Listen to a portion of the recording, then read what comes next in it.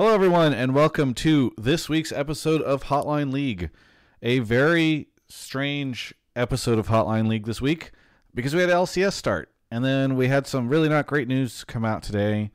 So we'll be talking about both of those things on the show. But first off, let me introduce my co-host, Cubby. Cubby, how's it going? Good. Let's see. We had LCS and of course challenges this week.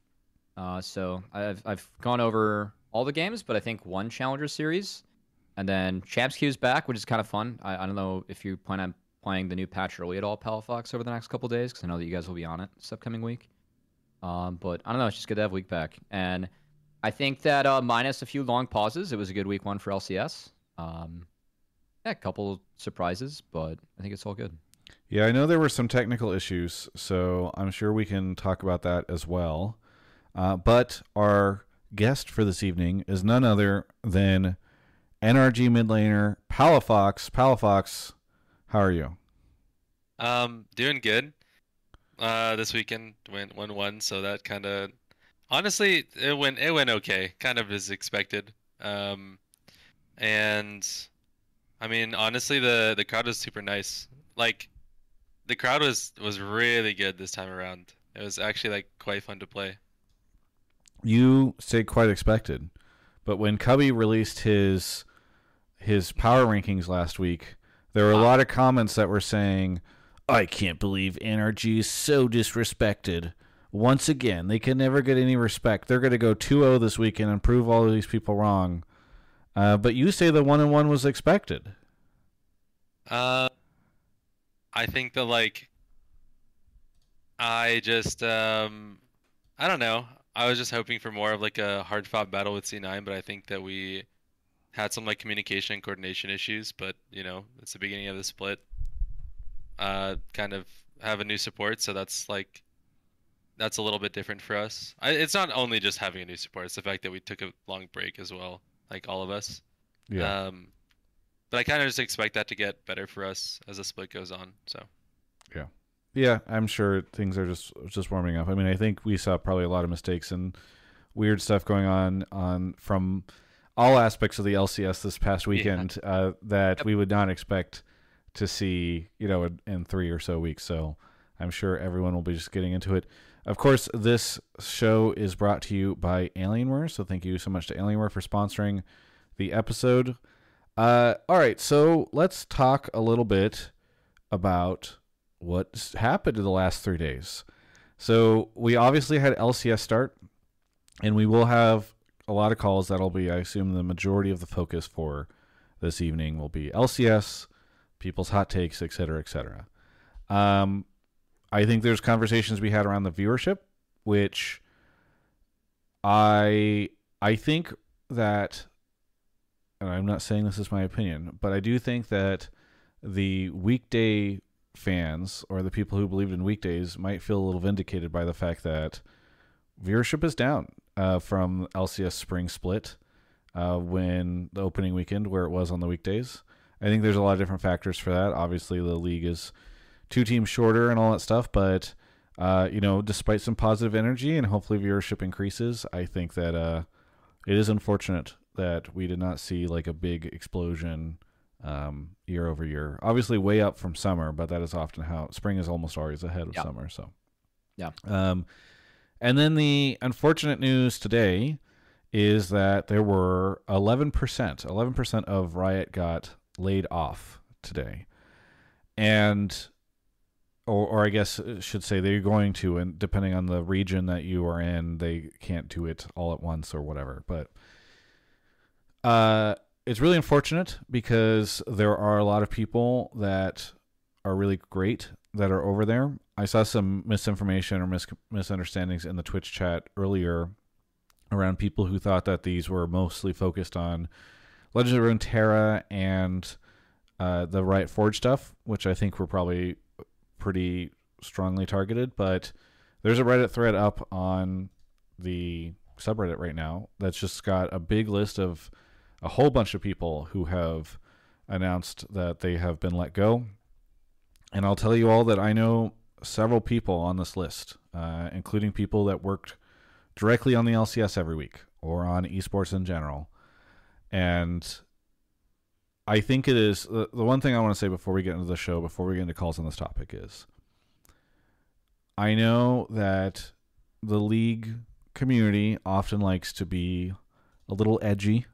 You know, we oftentimes get frustrated with Riot as a whole. I get frustrated with Riot as a whole all the time, and I'm very critical of them as a company. But I think it's important to realize that it was not like Riot that is getting owned today or anything like that. You know, it is Riot, in my opinion, failing these really talented people who should still have jobs. And I think for anybody who's around the scene for as long as I have been, you hear all the time about projects where you're like, wow, that just sounds like such a fucking waste of money.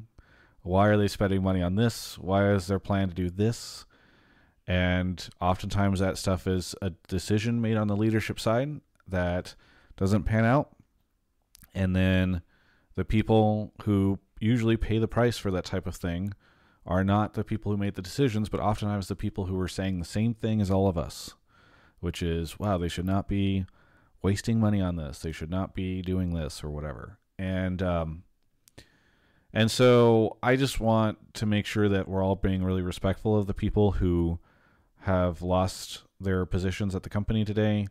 This is not like a moment to rag on them or to be like, aha, yeah, they nerfed my champion, and so now this is like their game is dog shit now, and this is what's happening. Haha, they're losing money. Like, this is not what is the case today. So anyway, let's just be respectful as we go through the show. And as you see people online, putting out well wishes or announcing that they're gone, please be supportive of those folks, because I can tell you, looking at this list, I personally know of many of them being really talented individuals who I would work with in a heartbeat. So let's just keep that in mind as we go through the show, and then hopefully on social media and everywhere else over the next couple of days and weeks.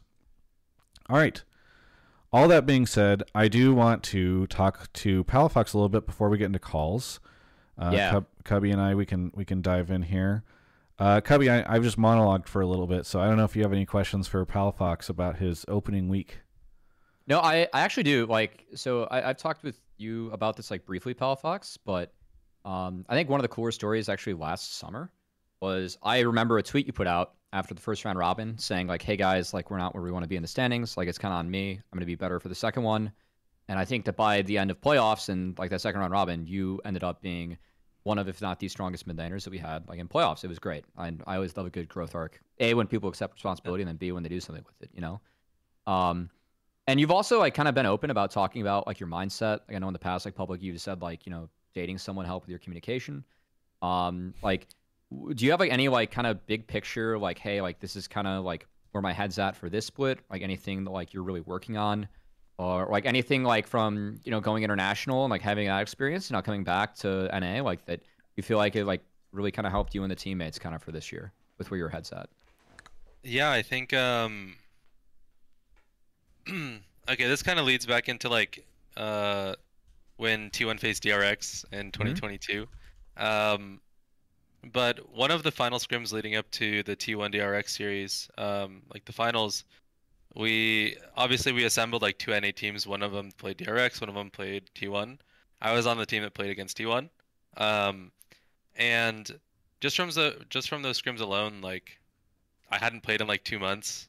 And the games were still pretty competitive. And I was like, damn, I felt a lot of motivation after that. And I was like, I can kind of see NA potentially going far in Worlds and winning Worlds eventually. And I know to a lot of people it kind of seems like a pipe dream. When you look at some of the Korean or Chinese players, right? But a lot of it is just what I learned at Worlds is that some of the competition that you face here won't really elevate you to the level of Worlds. But what you can do is put yourself in a position to be able to elevate yourself in a short amount of time. And what that looks like for me is putting in more like dedicated practice towards solo queue, kind of putting more practice in or more intention in scrims a bit more, and I guess trying to, like I said, I think communication was one of the things I was lacking a lot as a player previously. I think just putting more effort into that and making sure that me and my teammates like we're on the same page and we're able to actually like talk out our issues instead of like, holding a resentment. I think like those are like the most important things. Yeah, I don't know. I always think like at least like with this game, a lot of it's like making sure you're ready to perform when it matters, right? And like that's a big process. So I like you've always had like interesting takes about like how to go about that because like there's a lot of things that goes into that. So yeah, I definitely I appreciate the fact that like you've talked about that, but also like keep on learning because I know going international, like I'm sure that's a different beast. Like being over there. It's super fun. Yeah, it's really fun. Yeah, I mean, at the end of the day, like when I went, I mean, my mindset going in was like, I know I'm gonna get blasted, but yeah, it's kind of fun, like you're like, damn, I'm so fun. much worse. Our first scrims against Weibo, I got absolutely smashed, and then by the end, it wasn't like it was a lot more competitive, and against a lot of the other Chinese teams, it was pretty competitive as well. I had that meme ready for like if Weibo like won finals, like Energy called it. So you guys ranked him like top 5, right? Yeah. I honestly thought Zhahu was like by far the hardest mid to play against at the tournament, but those are just scrims, so. Yeah.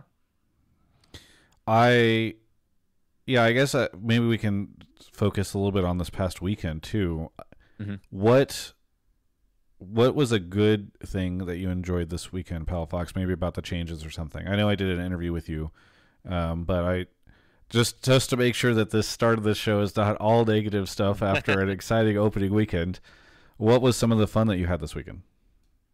I guess it was just getting back into the studio and actually playing. Obviously scrimming for 3 weeks beforehand and not really like seeing that is a bit it's a little bit frustrating, I'm not gonna lie. Also, we didn't really have an off day. We were just doing a lot of content. So just being able to go back in the studio actually playing and like the crowd was actually super, super good this weekend. It was like right when I stepped on stage, like a lot of people like shouting my name or shouting like Big Dokes or even like there's C9 chants as well. Like I think it's just great for all the players to see that. And it actually gives like a lot more motivation to like want to put that effort in, right? And I thought the turnaround times were pretty fast for the games as well. Like we at Riot before, we usually would like have a super long day there, but it feels like a lot faster, which means that like I know we have an off day today, like players do, but those kind of feel like pretty much you just play that game and then it's like free for the rest of the day instead of it feeling like a whole day ordeal. Are they taking you guys to do content and stuff like that? Because I remember that was one of the things that Mark talked about publicly was that like, oh, we're going to try to grab the players like day of and stuff for content. Yeah, I mean, I think you saw it with I think Dokla got pulled for something. The I think podcast, right? Yeah. I think he got pulled for that the day of. Yeah. And that seemed like it went super good. It was really interesting to see. So. Yeah, it's really cool whenever you can take 3 players from different teams and bring them all on the same podcast and have them all talk to each other. It's an idea that I'm surprised no one has thought about previous to that Riot show. Anyway, the other thing that I wanted to ask you about Palafox was the issue. Jet in chat says, "Yeah, that's never been done at LOL." Travis, exactly. A first time thing. I'm very envious of Jet. I don't know why he only spent 15 minutes doing my old show that I've always wanted to bring back, but I would have spent an hour. I'll tell you that much. Even EU's yoinking it now too, Travis. You're going worldwide here. TGI is going big. Yeah. Oh. But anyway, so I do also want to ask because they were talking about it a little bit on that podcast, but also other people there was like rumorings behind the scenes about it. What the fuck was going on with the like lag and stuff in game? And do you think it's related? I know obviously this is like speculation or whatever, but like I remember Champions Queue was just like dead when it wasn't supposed to be during the break, because like I think that the Tournament Realm was having issues then too, and so I'm like, wait, did like this patch have a bunch of issues on Tournament Realm, and then we just rolled it forward into live games or whatever? Like, what? I don't know if you could comment on any of that stuff or what was going on. I don't know the server side specifics about it, but Yeah. like, I mean, the only thing I can talk about is like the actual thing that happened in our game, which was Sure. like, I'm not gonna lie, I'm pretty sure all of us knew that the game was almost impossible to win. But what happened was like, I was like, you know what, I'm gonna try to like bump JoJo with my Tlee ult, and maybe we can get a good fight. And you know, I threw my Tlee ult, and then people teleported like 2 flashes to the left, and I was like, oh, like everybody just lagged super hard. And yeah, that kind of happened. I think we just ended up asking for like, I don't know, I've never really gotten a chrono break on stage before, so I was like, maybe it's fast. It wasn't fast. I apologize for that.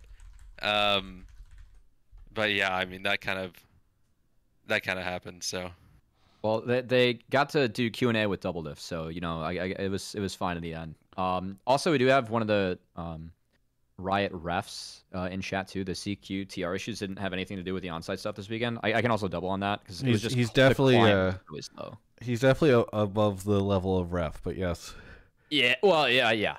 But the client was like super slow, so that was like the issue with TR, and they didn't have anyone to work on it over the Riot break, so it was like client issues. So this was different. Yeah.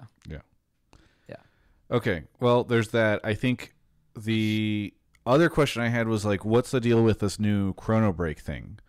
Because was it Blabber? Somebody told me that they're doing like a different type of chrono break now. I don't know. You'd have to ask Gerg7. I know who that is. I just can't remember his name. Yeah, Adler. Yeah, Greg. Oh, Greg, Greg Adler. Yeah. Okay, yeah. Yeah, I mean, that was kind of just what happened. They just told us, they were like, chrono break's not working. We're going to try a different chrono break. I have no idea what that means as a player, you know? But maybe he would have some more insight on that. Yeah.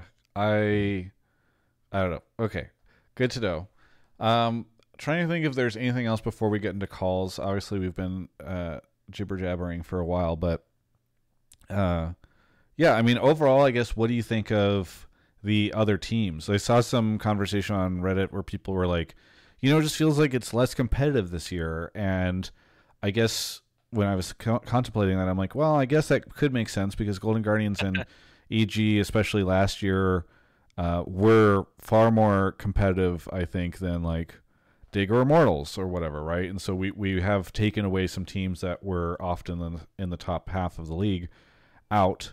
Now, obviously, that's not strictly how this stuff works because those players then theoretically can go to other teams and stuff like that. There's a whole conversation about when this came out versus when players were able to move to these teams and all that stuff. But I am just genuinely curious what you think of the other teams from scrims and what you saw on stage this week and all that type of stuff. Yeah, I mean, if you want to know my like actual opinion about this, is just if you want a little power ranking.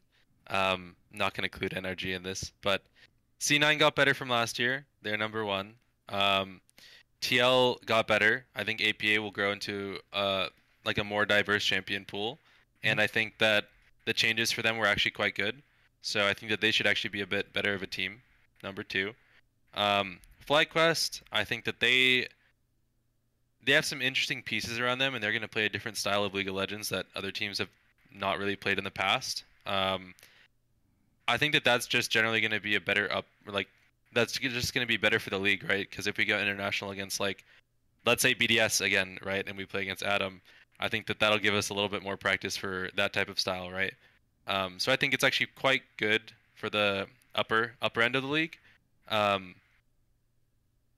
being said, I think just having 3 teams that are more competitive than other teams were last split is just a big net positive because, like, at the end of the day, as long as you have someone that, like, a couple teams that are better to play against, then that's all that really matters, you know? Yeah. That makes sense. I do want to address one thing, which is So it's funny because APA tweeted like, "Oh, it sucks to only play 2 games and then be done." And I think some people thought, "What's that?" We do have a call about that. Oh, we do. Okay. If we have a call, thank you. Yeah. You're doing a good job of this. Yeah, that is what you need to be able to do with this role is stop me from blabbing about something that we have a call about. So. Yes. Good catch. I even dressed lazier today to like kind of match Mark's vibe. We're getting there. Yeah. All right, I'm turning my mic down a little bit because people are telling me I'm peaking. So, tell me if that is better, everybody. So there's like a fine line here. Anyway, Cubby, do you want to go grab our first caller? Yeah, let's do it. All right. Off. Cubby goes. Oh, I need to fix that. I should not be hearing Discord noises. I apologize to anybody who thought that they are on Discord and having some sort of issue. So thank you, by the way, to a Boring Mac, Vlogfinity, Bigger Frog, Tom Jack, Shadow Spectre, the Humble Rat, Jammin' TST, and Blue Jay. Thank you to all the Twitch viewers. You all are the best. Let's see if I can get the streamer mode turned back on. Here we go. Okay, now you won't hear noises when people leave or join or whatever. Thank you to Ying for the Prime as well. Palafox here, and we've got Cubby going off to grab our first caller to come in and talk about the LCS. Hopefully some good stuff. Evan, thank you for the Prime. Appreciate it. And who are you talking to in the Twitch chat, Palafox? I'm just talking to everybody, anybody, Oh, wow. How generous of you. How generous. Well, it's fun, Yeah. All right. Our first caller is none other than Blue Jay. Blue Jay, where are you calling from? Ontario, Canada. How we doing? Good. How are you? Good. What do you want to talk about on the show? Yeah, my take is that with the LCS being on live patch, innovation with different champions and unique builds will become way more common, and the player that does it the best should be awarded the Let 'em Cook award. The Let 'em Cook award. Okay, so like the name aside, it sounds like you're arguing for like an Innovator of the Week award. It doesn't have to be of the week. It could be of the split. I like this. Why don't you explain or a little bit more if you have any sort of bullet points for what this thing would look like? I don't think there's much explanation needed. I guess fans like to see different stuff. That's one of the reasons why we're playing on live patch. And I think this just makes we highlight the people that do it best. And I think I don't know, since we're changing a bunch of stuff anyways, why not try to add little other fun things, Yeah. Yeah, I like this. I don't know if I like the name Let 'em Cook award. I think it's great.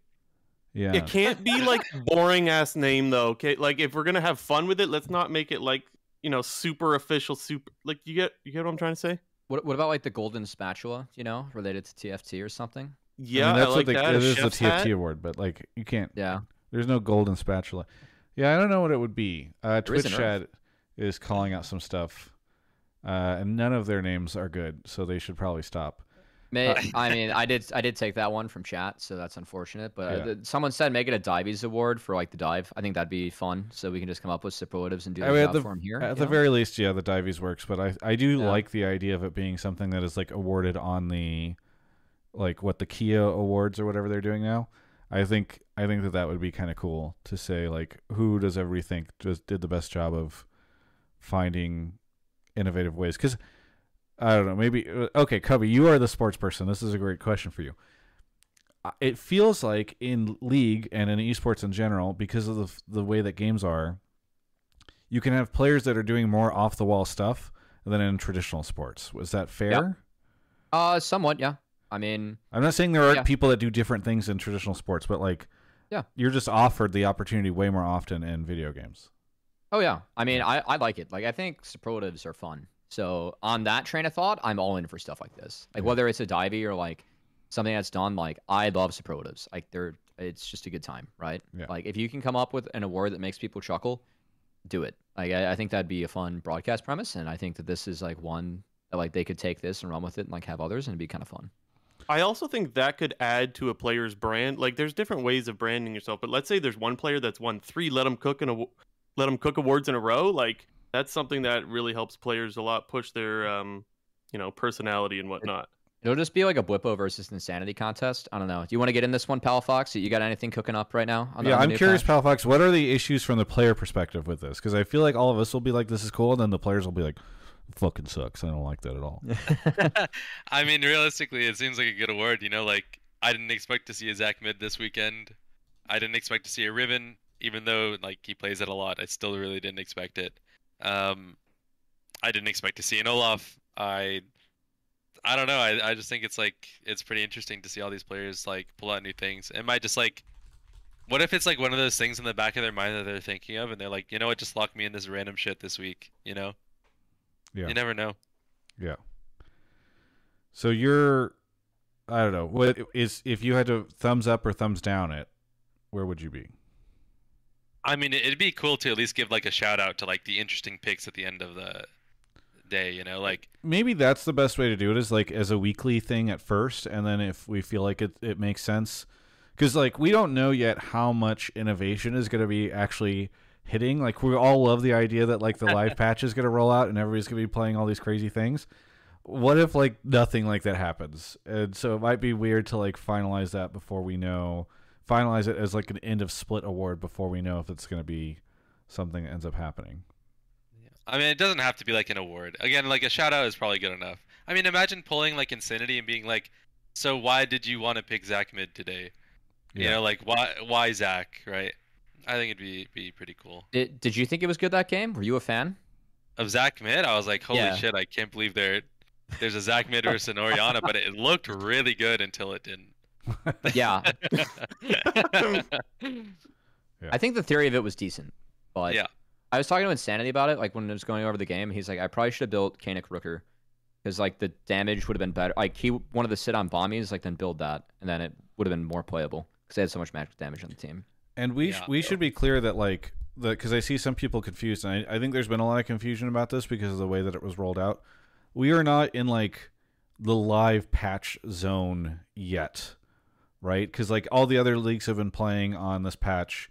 We like, I think, was it this coming weekend or the weekend after that we will so this coming weekend is the first time where we will get to see who the mad scientists are in the LCS that will, you know, Faker will be copying later on, because that's just the way the patch stuff has rolled out. So no, I like this take a lot, Blue Jay. I think it is really good, and I think it's a great way to kind of embrace the idea of, hey, you know, LCS are innovators, or at least we're trying different things first or whatever. Like I think that kind of fits within the theme of it.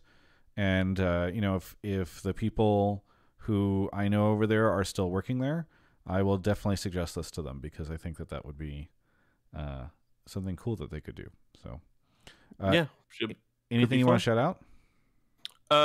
Just shout out the LCS. The product was great this weekend. Yeah, the pause sucks, I know, but like the changes are good. I really enjoyed the weekend. Also, Travis, want to shout out your video with the Zoomer thing. That was hilarious. And I had two buddies of mine that don't really normally watch your content. They consume they consume League, but like normally not a lot of stuff after. And they both said that they loved it. So I just wanted to shout out that video too. Nice, thank you. I need to figure out how to make that video work. I'm spending a lot of time this year. Among the many things that I am doing this year to try to like really push myself is also trying to figure out the best ways to make the content that is on my channel pop, including like trying different thumbnails after a video feels like it's flopped. And that video, from a viewership perspective, compared to like a surprise test or something, has flopped, even though the sentiment around it, I think it has like some of the highest like to dislike ratio we've seen. And so the people watch it are like, this is amazing, but I'm having a hard time getting people into it. So hopefully more people do that, but feel free to share it around, folks. As I keep trying different thumbnails and titles until we get it work. So it's so funny. Twitch chat in this moment is the perfect encapsulation. As Kato says, need to post it on Reddit, and then right above them, Jin Axel says it's because the subreddit deleted the post. So here's like a side little tangent, since this call was kind of short.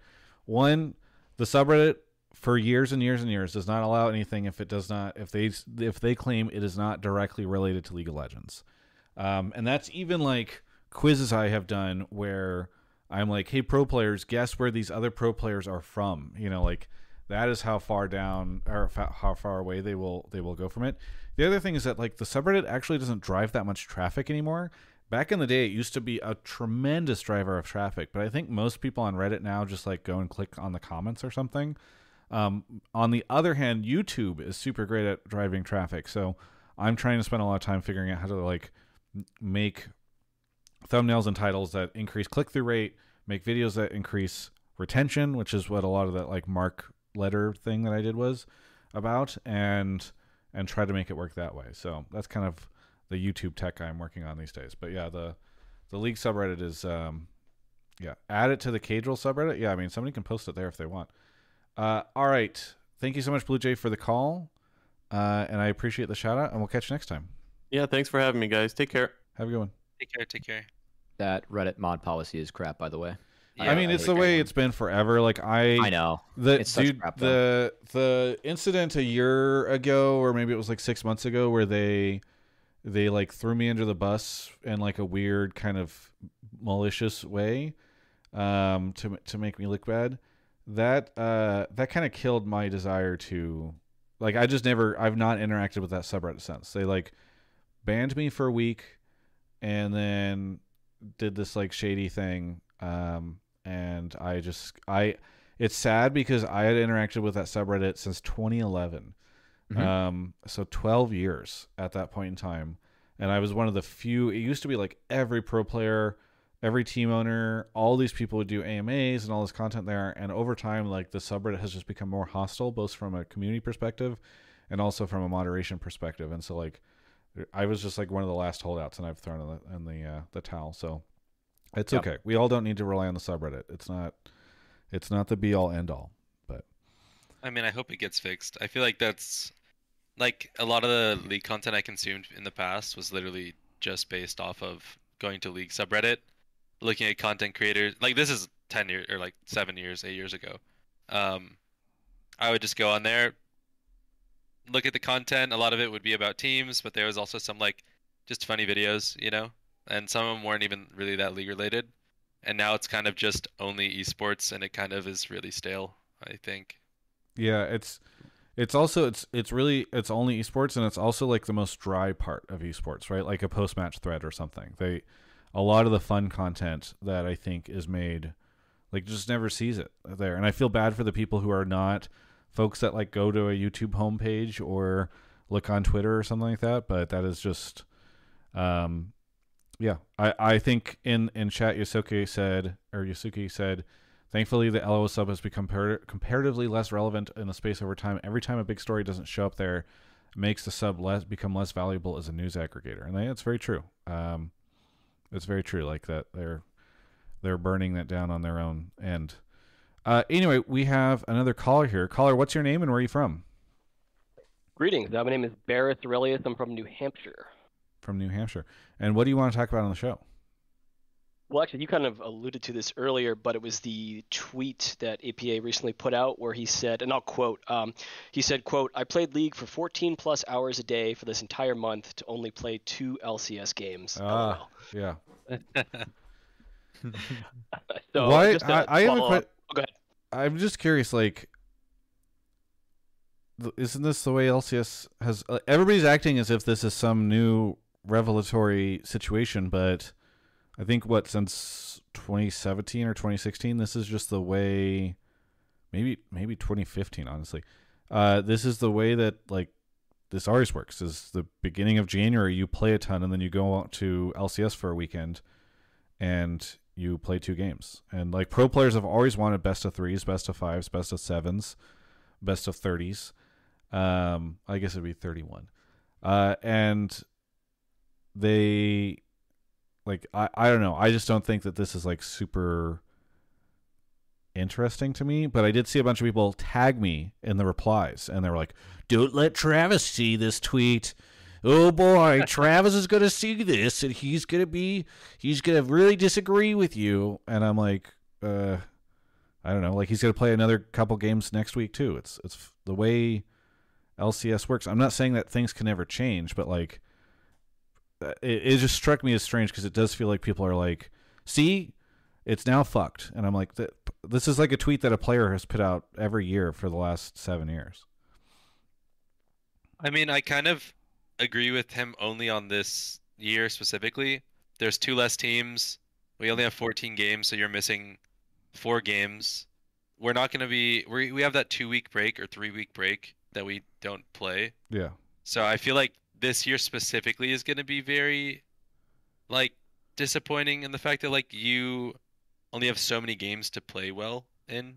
Like you really don't have like that much forgiveness for like, let's say your team drafts poorly half the games and it's like, well, that just kind of sucks. Hope your coaches are better. Hope that you put in a lot more effort trying to convince your team that you... So the counter there is, or I shouldn't say counter. I agree with you on the giant break.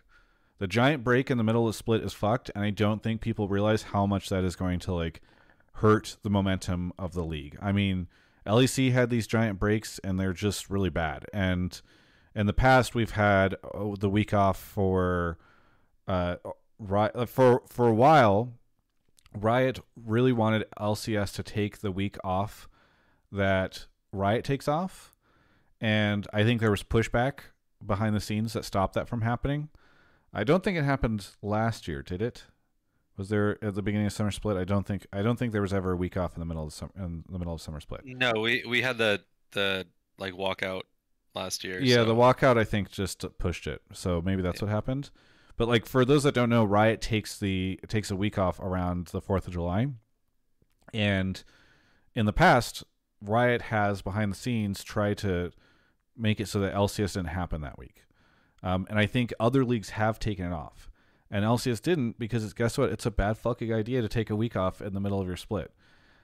This year, they're going to take 2 weeks off, which feels like 3 weeks, by the way, because of the way that this works. And I think that's just going to kill so much momentum in the middle of spring. So 100% agree with you there, Palafox. I can understand the idea that, it feels bad to go from 18 games to 14 games. The thing is, whenever you say, like, there's just not a lot of, what did you say? There's not a lot of margin for error or something like that.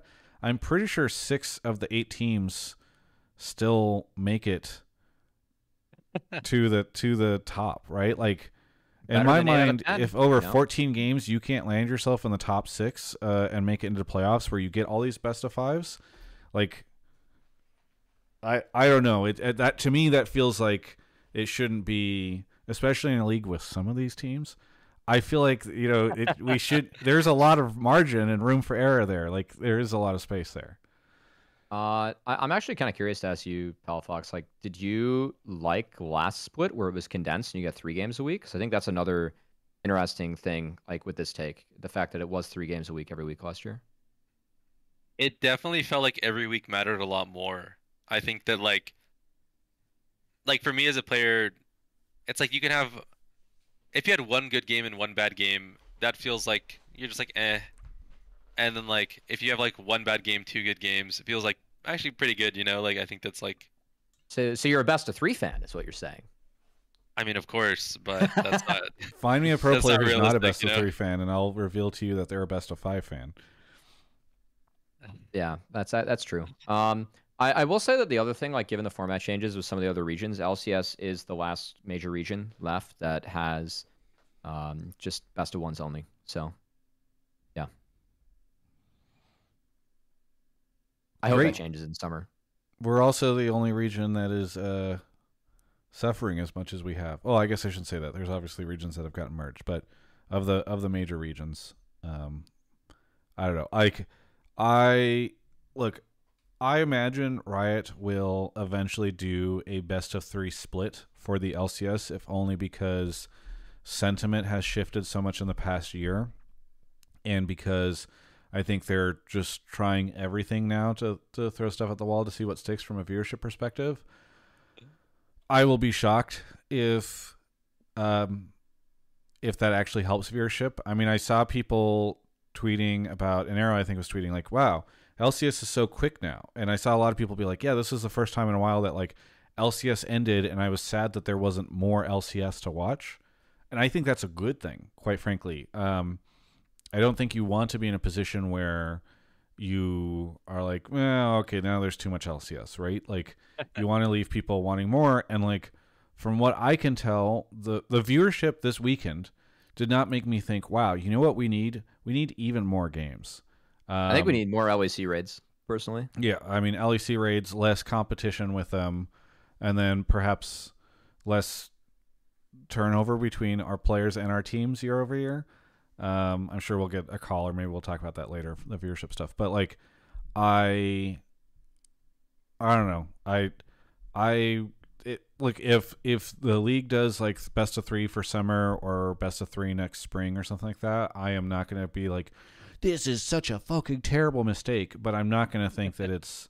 I'm not going to be sitting there being like, yes, finally we have best of 3 and our players will be way better internationally in best of 1s, or finally we got best of 3s. Viewership is going to quadruple. Like I just don't.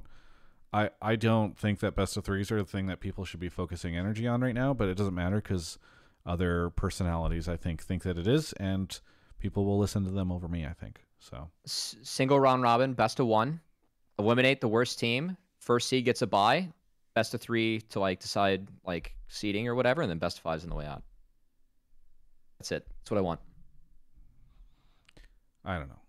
Caller, I know that you've brought in APA's take, and I have I don't know, shrugged my shoulders at it. Do you want to come back with a strong punch?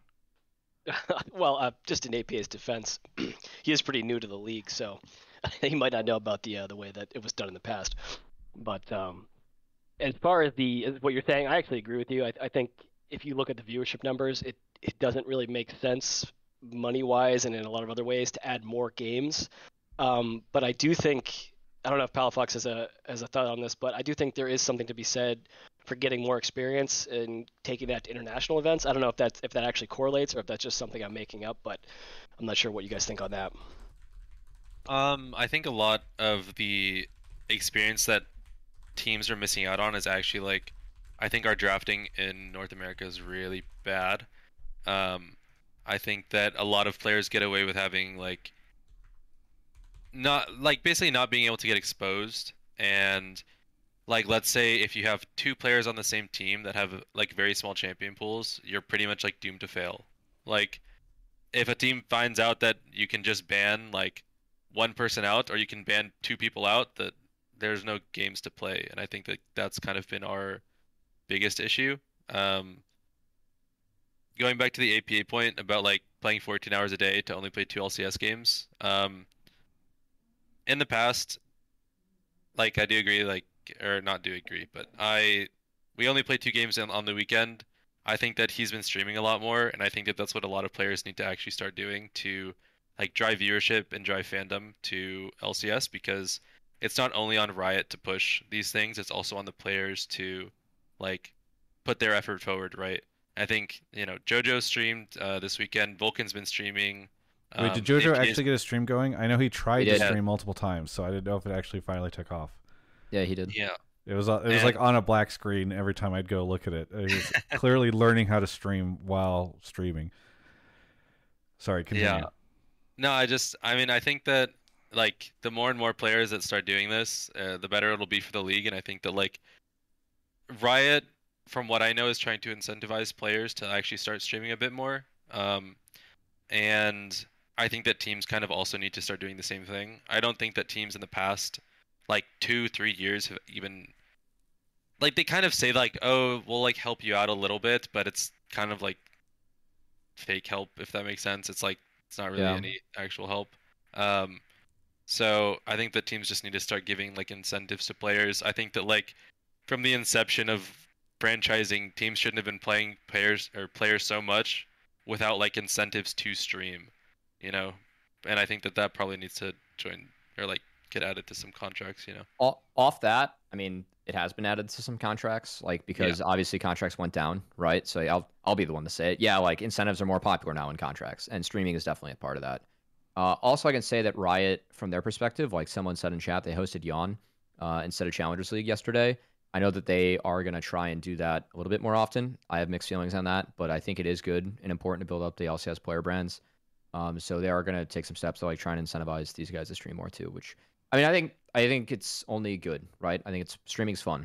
So if these guys like feel motivated to do it, That's a great way to make more money and kind of utilize the power of their platform to do what they can. So yeah. And obviously this is very selfish, but I appreciate, like, I want to, like, we focus a lot on streaming, but I think streaming is only a piece of the puzzle. Like, content is such a huge part of it. It's part of the reason why I really appreciate you coming on here, Palafox, even though you hinted that you're hungover from karaoke last night.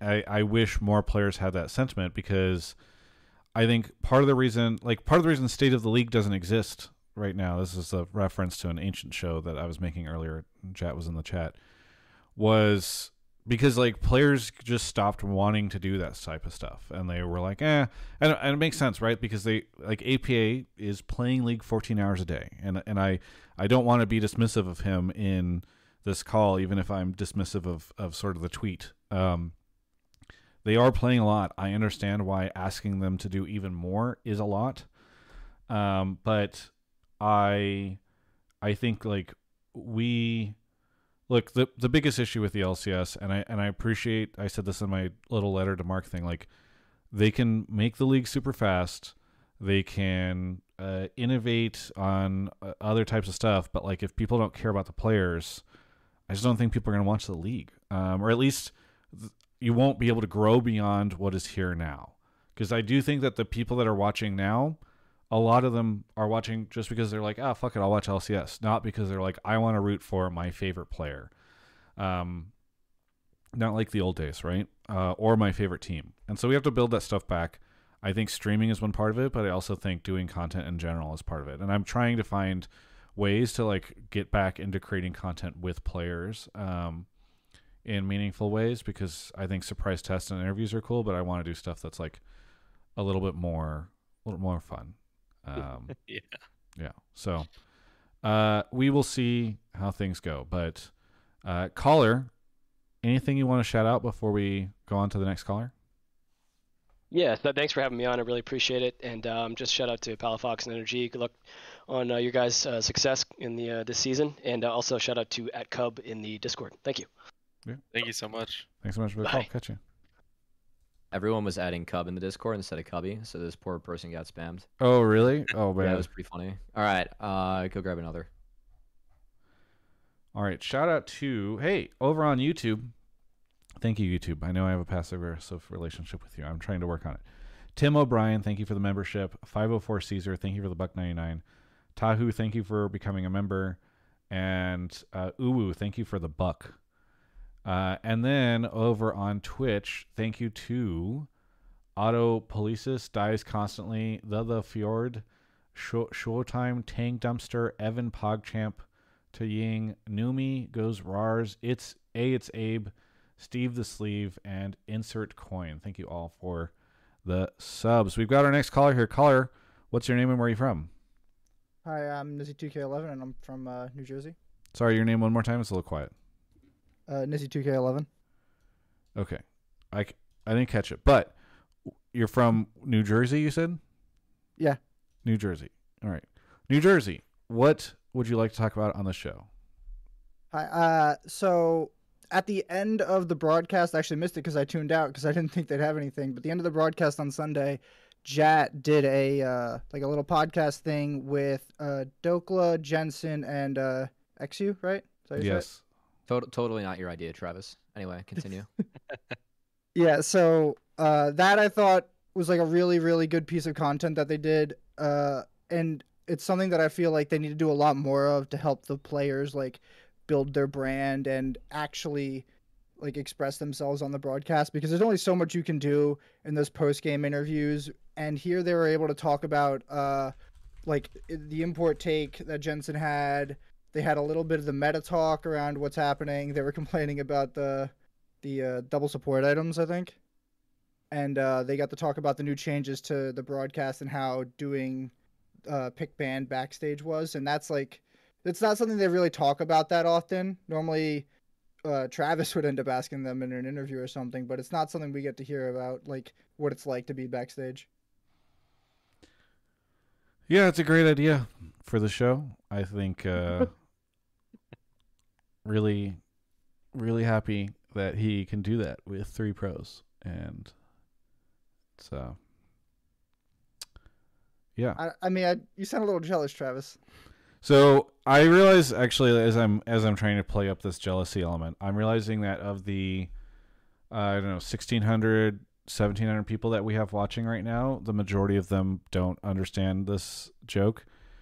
The first show that I ever did, the first ever piece of content I did in League of Legends was called State of the League, which is based off of a StarCraft show called State of the Game that I really liked. And the show was like me and 3 pro players, and I would just get them to like talk amongst each other for 2 hours. It was, you know, eventually I got to Hotline League, but this was like the very first thing to the extent that like my email and my domain is still like at State of the League because that was like my brand back then. Hence the SOTL Travis, if you've ever seen that. And when Mark was, I forget if it was before he got the job or whenever after he got it, he was like, yeah, I'm just going to do like a State of the League show after the last game on Sunday. And I was like, oh, that's really cool. You're going to just do that? And he's like, yeah. And I was like, that's a great idea. And like I okay, the jealousy is because I think that type of content can honestly be the best possible fucking content that you can get. Like, it is so great when you get multiple players, especially on different teams, all talking with each other about stuff. I think that was really good. It was a little. It's not Jet's fault. I think because everybody was just like getting into it, it was a little slow at times or whatever. Or like there were like once those people all start jamming, and I think they will probably make that longer than 15 minutes. In the future, once they all start jamming, you get to a point where like it's really, really good. Because they can start to disagree with each other. You can start to spark conversation.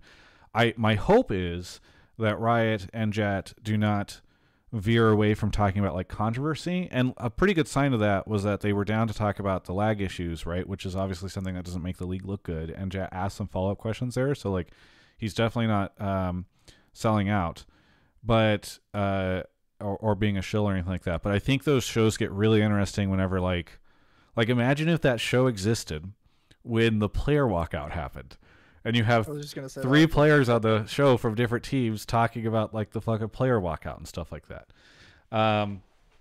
So that is I have always found that those are the most spicy whenever you have the players able to speak honestly and openly about like either frustrations that they have with the community or Riot or a caster or stuff like that. And so we'll see if the show evolves in that direction. But even if it doesn't, I think it's like really good that it exists because that is the type of thing, especially with the fact that they're just able to roll straight into it from the end of the show. That is like super good. So I wish I knew it was gonna happen. I had to watch the VOD later, and people were talking about the Jensen import take, and I'm like, where did this happen? No, Riot is so fucking bad about promoting their stuff. Like they did my annoyance over the weekend was that they did a like after party after the first day outside, and like they did not advertise this thing at all. They've advertised the Kia one that's coming up this week because it's like probably in a contract somewhere that they have to make 5 tweets and like 3 verbal mentions and an Instagram post about it. But like they do not like, I'm not shocked that they didn't mention it because like that would have been a good idea and they just don't do it. So, and maybe they did mention it and you and I just we missed it or something, but yeah, I don't know. I hope they continue the series. I hope pros continue to be down to go on it. And I do think it's super good. And like, it is funny that Jat was teasing me because like, oh man, like I should probably, one of the content ideas I have for this year, I don't know if I'll get around to it, is like me talking about the early history of League. And I remember we did an episode of Hotline League, I think in like the first 20 or 30 episodes of Hotline League, State of the League, where Jat came on after the community had turned on him. I don't even remember why. I'd have to go back and look for like Scumbag Jat, and they called him Scumbag Jat, and everybody had turned him on, and we had to have him come on the show, and he like juggled on the show to become more relatable. Like the history of this shit is That juggles? Yeah, Jack. Well, he used to be able to. He could juggle 12 years ago. I don't know. 13 years ago. I don't know if he can now. But I'll ask him tomorrow. Yeah. You know what they should do is during the pauses, they should just have him come up and start juggling, like for the crowd. Oh, that's what it was. It was during WCG, and WCG, which was a more ethical version of what the Saudi Arabia thing might be, where you had Team Canada versus like Team US and all this stuff. The one thing NA won. Yes, and the teams were named like Chickstig Elo and stuff, like just things that you would not be able to do in 2024. And Jat, that's what it was. Jat, because he had citizenship in both Canada and the US, was able to play on two different teams, which people thought was super scummy and obviously was like some sort of conflict of interest. But yeah, and so there's a bunch of drama about it. It was one of the first like League of Legends esports pitchforks, and everybody pitchforked against Jat, and he had the moniker Scumbag Jat for a bit because of that. And he came on the show, and that was his like sort of PR tour, was coming on State of the League. So it's just funny now that he's like hosting that show. But no, I think the content's super good. Palafox, would you go on that show? I mean, why not? He goes on this show.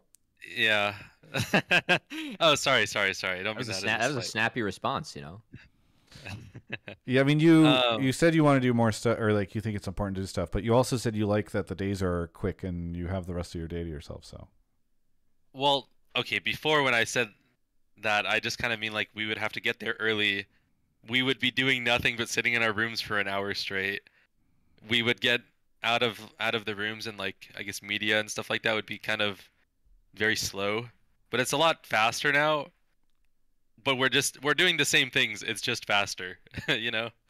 So it just feels like I'm not wasting as much time, and I have more times for other things, right? Yeah. Oh, one cool show idea, by the way. I'm kind of pulling this from my Brazil trip that I went to with Core, Spica, Licorice, and Revan, TSM Shopify's coach, or not TSM. Sorry, Shopify. Shopify's coach. After we played with each other, we gave our like honest opinions about each other as players, like from what we got from the weekend, what we experienced throughout the split, and it was more like brutally honest, but it was really nice. Yeah, that's fun. And honestly, like I think we all kind of took it in stride, the type of people we were, you know. But it'd be interesting to see like if you pulled somebody up for like two players to do that for each other on Riot broadcast, maybe start some beef. Yeah, it would be fun. Yeah, I had a really wholesome one with Surdy and Fake God for like our finals. We had to do like a sponsor fulfillment, and I pretty much got like they were like the two best top laners we had. They're like we're likely to make LCS, and that was actually kind of fun because like they were both like, hey man, like we play different, but like I really respect you, you know. Like they got some like good moments out of it. It was really fun. I mean, Fake God's so nice that even Eminez complimented him in his threads, so you know. Muzzvane, him and his mom. Yeah. Muzzvane in the Twitch chat stole the joke I was going to make once Cubby was done talking, which was like they should bring Ayla and Vulcan on the show together. That's exactly. how you spark beef. Get some stuff going. No, but I think it's good. I also like that it is live because I feel like in the past Riot probably would have been like, okay, actually Riot did do this show, right? It was, well, they did like a weird version of it, right? Which was like the Medios one. Yeah, in like 2020. Yeah, where they had, it was like super fancy, and then they would record these things and then they would just like make it feel, look, They'd edit it down. Yeah, they'd edit it down, and like I think that stuff is really impressive from a production standpoint. I do think that the future of esports is we're just a bunch of pals hanging out talking about stuff. So, yeah, you're beating him at the game again, Travis. They're gonna steal your content twice. Wait, which one? The bunch of pals hanging out. Isn't that us right now? We're just inviting more pals to the party. Well, that's all of.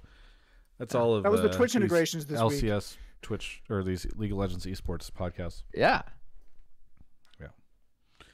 All right, caller. Thank you so much for calling in and for your take. Anything that you want to shout out before we say goodbye? Yeah, shout out best of threes. Please, Mark, bring those back. It's real boring to not have anything happen in Champ Select. Do you know that in Champ Select, champions are picked and banned? Yeah, but if you can't ever change that, it's not really that interesting. You can't ever change what champions are picked and banned? Yeah, after the first game, you lost to this. Now you change your bans up. Did When you that watch? doesn't happen, picks and bans is kind of random to the viewer. Did you watch Challengers League this weekend? We have Fearless Draft and Best of Threes. No, I haven't. You should watch it watched next Challenge weekend. League. So it sounds like you don't Watch it care next as much weekend. about best of threes and watch it next fixing weekend. champion, because when I offered it, caller, you chose not to. Anyway, thanks for your call. We'll see you next time. All right. We're gonna take a quick. Wait, we need to take a quick break. Don't drag in. Oh, it's fine. It's a Oh special. my gosh, guest. it's a random. Yeah. Okay. Well, she can chill for a second while exactly. I talk about Alienware, our sponsor for this episode. Thank you so much to Alienware for sponsoring tonight's episode.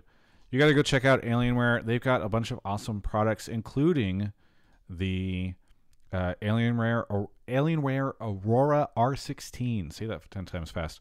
The wonderful desktop that they sent me last year. You can also take a look at the new M16R2. If you've seen my outros this week, you'll know that I've been talking a lot about this product. A fantastic machine, which is all about keeping a low profile while also kicking things up for performance gaming, streaming, and more. It's got up to a NVIDIA RTX 4070 laptop GPU. It's cooled by Alienware Cryotech thermal technology. And this thing, by the way, it just got announced a couple weeks ago during the sort of tech wave of stuff that comes out at the beginning of the year. And it's now available for purchase. You can actually get it right now. For me, if I order it, it says it arrives February 7th, so you get it pretty quick. Sometimes these things can take a little longer depending on who you're ordering it from, but they have these things ready to go. So I think it's just cool to see Alienware continuing to innovate. This thing, by the way, you can get a 16-inch QHD plus 2560 by 1600, 240 hertz display with G-Sync.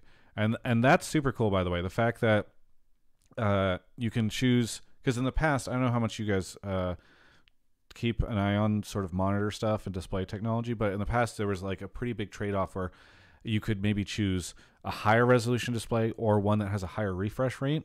It's awesome to see a machine that has both in it. So I don't know. I think the M16R2 looks fantastic. Hoping that I can grab one from Alienware myself, and encourage you to go check it out over at alienware.com/Travis. There's a link in the description if you're watching over on YouTube or on the podcast description. So thank you to Alienware for sponsoring the show. All right. In the call, we have somebody who tells me she's never available on Mondays, and yet here she is. I'm an hour late. Emily, where are you calling from? I am calling from Culver City, California. Fantastic. Yeah. What do you want to talk about on the show? Well, I typed my thing in case I didn't make it, because I do have something every Monday night, Travis, not just avoiding you on purpose. Sure. But, I always respect Christian's opinions on like mid lane matchups and stuff, and I bug him about it sometimes when I can.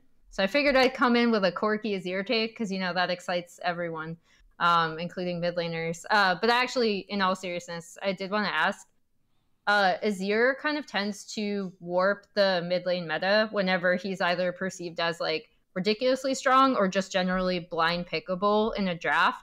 So with some of the answers that we already see, what is it going to take to get you guys to drop the Azir? Or is it doomed? Like, is he that strong? Or is he just like super comfortable for most people to play? And you can kind of blind pick him. I mean, my opinion is also that it's getting punished a little bit more, but what's it going to take for teams to just drop the Azir? I think that Azir is like very good in the beginning of splits because he's not punished as hard, because it takes team synergy to punish him and good drafts. I think that Azir will always be meta, unfortunately. Yeah. You see in pro play of League of Legends, people have gotten so good at engaging that you need dashes. It's not possible to survive without them. Like, let's say if you look at T1 Gen G's game, it's like owner goes in first, he EQs out, like Flash R's EQs out, right? Traps people, they have to decide, like if it's an Orianna and a Jarvanel, right? It's like, okay, I have to flash now, right? and then they come back in with like a Nico coming in, and the Nico flashes on the Orion, and it's like, okay, now you're dead, right? But let's say you're Azir, well, now you've done some damage in the fight, and you have a dash to get away, so you don't have to blow your flash, and yeah, it's just like the more team coordination there is in the game, the more you can't really play non-dash champs unless they're like really strong. And Azir just happens to be in a place where like he's okay and he has a dash. So, Unexpected answer, but not one I wanted to hear. I think. I mean, I personally think that Azir is like really counterable. I think he has like a 1 or 2 wins against Akali right now, and he has like 6 or 7 losses. Like it's like not, like there's picks to punish the champion. People just don't actually pick them. Yeah. Sorry, Cubby, were you gonna say something? No, I was also gonna say that like I think something that's really important in the Corki Azir matchup too that I don't see enough here, and that I see more in LCK is like mid's just getting the W or the E out of one or the other because it's so expensive mana wise. Like I know that LCK like when they played around Azir a lot, and not this past season, but like the season before, like when Zeka was going, it was like watching like a lot of the LPL and LCK playoff games, and I just noticed that like junglers would just go get the Azir to E because like you just burn mana. And I don't know if that changed in the new season with Presence of Mind. It did? Okay. Yeah, the Doran's ring is a little bit too strong right now. You Okay. actually, there's a couple champions right now that don't actually need to build a mana item that used to. Yeah. And you have literally no issues with mana right now. Yeah.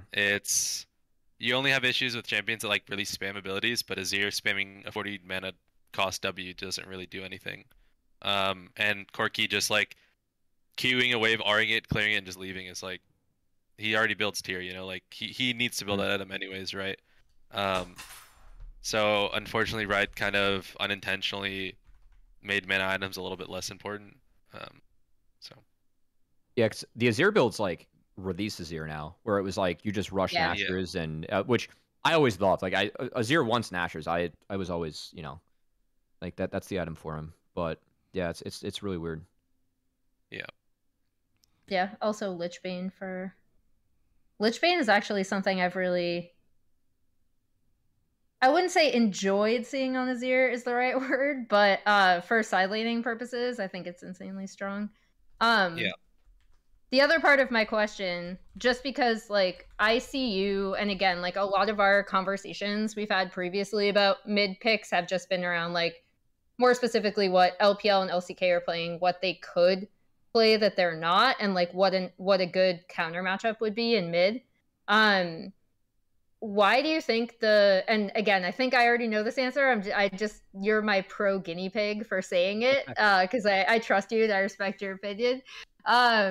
Why do you think the meta generally has not differed a significant amount from what we saw at the World Championship in terms of key champion picks, even with how many things have changed with the map and itemization?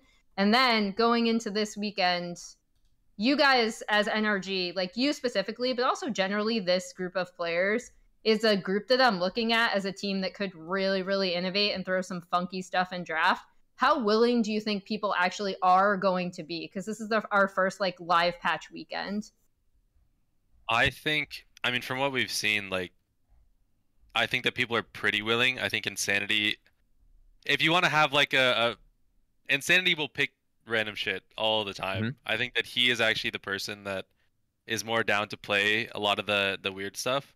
I think that I mean, the patch drops on Wednesday. That's the first day we actually get to play it. Other than like scrims, so it'll kind of be interesting to see. It's like how people actually innovate. I think that people will be like really late on the meta, and you might see some like super big draft gaps, which will be a bit interesting.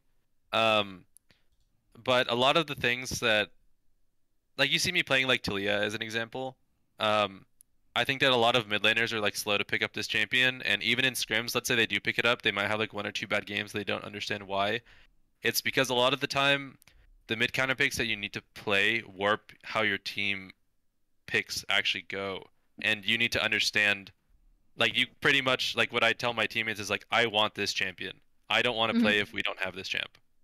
And it will just warp your team identity a lot more, and it'll force your teammates to actually play a lot more champs. The thing is like if your teammates aren't willing to do that, then now you're just kind of stuck in the still meta where like there's no reason to like play these counter picks if you're not willing to like all in and like play the best things for them, you know. Yeah, that makes sense. I am curious, Palafox, do you think that there will be salty pros? Like, are you going to see people tweeting when they just get fucking crushed in lane by something that somebody figured out faster than them, and they're like, wow, we have to play this dog shit patch or something like that, you know? Of course. I mean, like, even the double support item, like, okay, I had this talk with my AD carry, which was like, you literally get more gold. Like, Yes. you It's gross.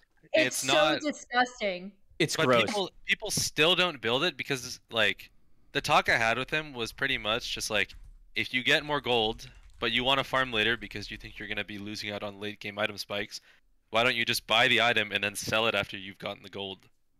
And like the amount of gold that you go up is like, I don't know, what I was seeing from our scrims were like we were getting like towers and objectives, and like the enemy AD carry was just getting an absurdly like he ended up going up gold like throughout the whole play. It was really weird, right?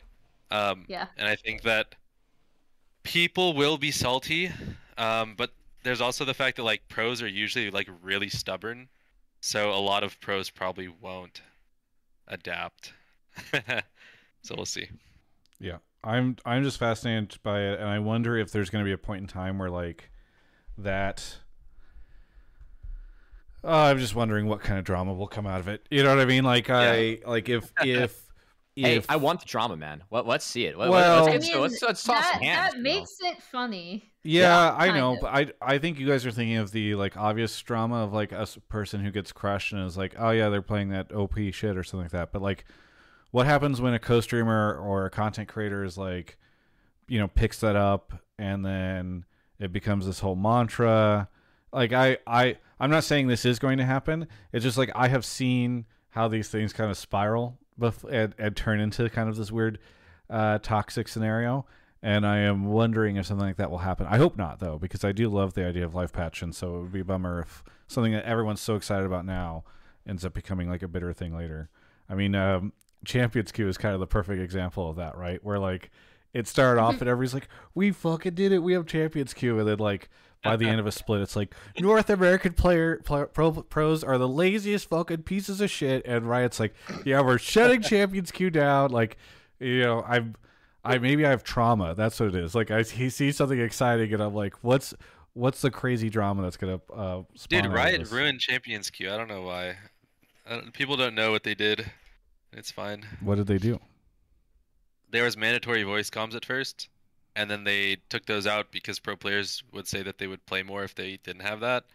And then like I really liked the voice comms, and then when people just weren't joining, I mean I pretty much had a chat with like the people who ran it. I was like, nothing's getting better. I can tell you without looking at stats that like this is actually making it a lot worse. And then they're like, oh, we actually just need to run the stats on it a little bit more. And then they had one split of that. The next split, they tried to go back to it, and then it was just already ruined by that point. Like, nobody wanted to play. So. It's like having it on the weekends and then going to the weekdays and then going back to the weekends is maybe an apt analogy. Nice. All right. Emily, thank you so much for the call. Anything you want to shout No, out? thanks for letting me on. Shout out to, I would say I said this on Making the Rounds with Kelsey earlier today, because we brought that show back. So actually, shout out to that, first of all. Me and Kelsey streaming after LEC finishes every Monday, doing Making the Rounds. It's been a fun time. But then also shout out to our, not just our production team, but like specifically the engineers and like actual staff behind making sure that the pre-recorded draft and the turnaround time was so quick. Cause like, I don't think people realize how much effort and organization has to go in to have that be smooth. And it kind of had to be smooth because of the promises that we made. So like there's an entire team of people behind that, and especially with the layoffs that came through today, I feel like the people who are there making this product so good, you should really, really shout them out and really appreciate them. Yeah, I am. Yeah, I've just heard a lot of the folks who did get hit, and it is it's a sad time. Yeah, for sure. Thank you, Emily, for the call, and we'll catch you next time. Thanks for letting me come on. I'll also say too, like on that last Emily point, like if you have, it's really hard to grasp how many people go into working on LCS as a product unless you've been to the studio. Like it is amazing, like how many actual like faces and people are around. Well, and even if you go to the studio, it's more like into you it. have to be in the back, right? Because like Yeah. if you go just watch, you'll see some people out front, but like the majority of the folks are actually in the back. Like It's crazy how many people like get the show going. Yeah. So, all right. Well, thank you to Emily. Cubby, you want to go grab the next caller? Yeah. Huh. Thank you to Fishy, Cowiz, Robbie Chan, America Vespucci, Rippy575, Aviokia 10, Bowen Chung, thank you for the 500 bits, and Gingmeyer, thank you for the tier 2. Thank you, folks. And Adam over on YouTube, thank you for the membership. That stuff is more valuable than you can imagine this year. It's not been a great beginning of the year, I'll say that much, in terms of news for TGI and stuff. So we'll talk more about that in a future episode. But Ron Blade is here. Ron Blade, where are you calling from? From Sydney, Australia. Sydney, Australia. What do you want to talk about on the show? So I have a question for Palafox, which I think you talked a little bit about at the start of the show, but hopefully there's more to say, which is essentially, you were obviously griefed by team owners for a long time, and so you never got to be on a good team that went to international competition, but obviously last year you got that opportunity. And I'm interested to hear how you feel having done that, played against all the best mids in the world, in scrims and on stage. Like, coming back to NA now, are you feeling like there's this massive gap between you and the people around you and those international laners, or were you kind of surprised that it's actually you're closer to that top tier than maybe you realized when you were just playing against other people in NA? I think that people don't realize how close the gap actually is. Or, sorry, let me rephrase. How close the gap can be.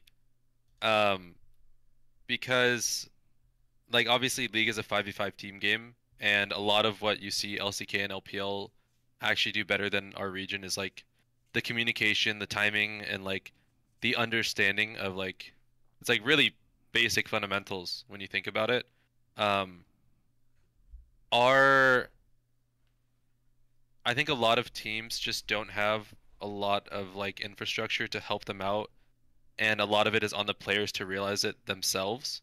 And unfortunately, I don't think you can really do that without going to an international event.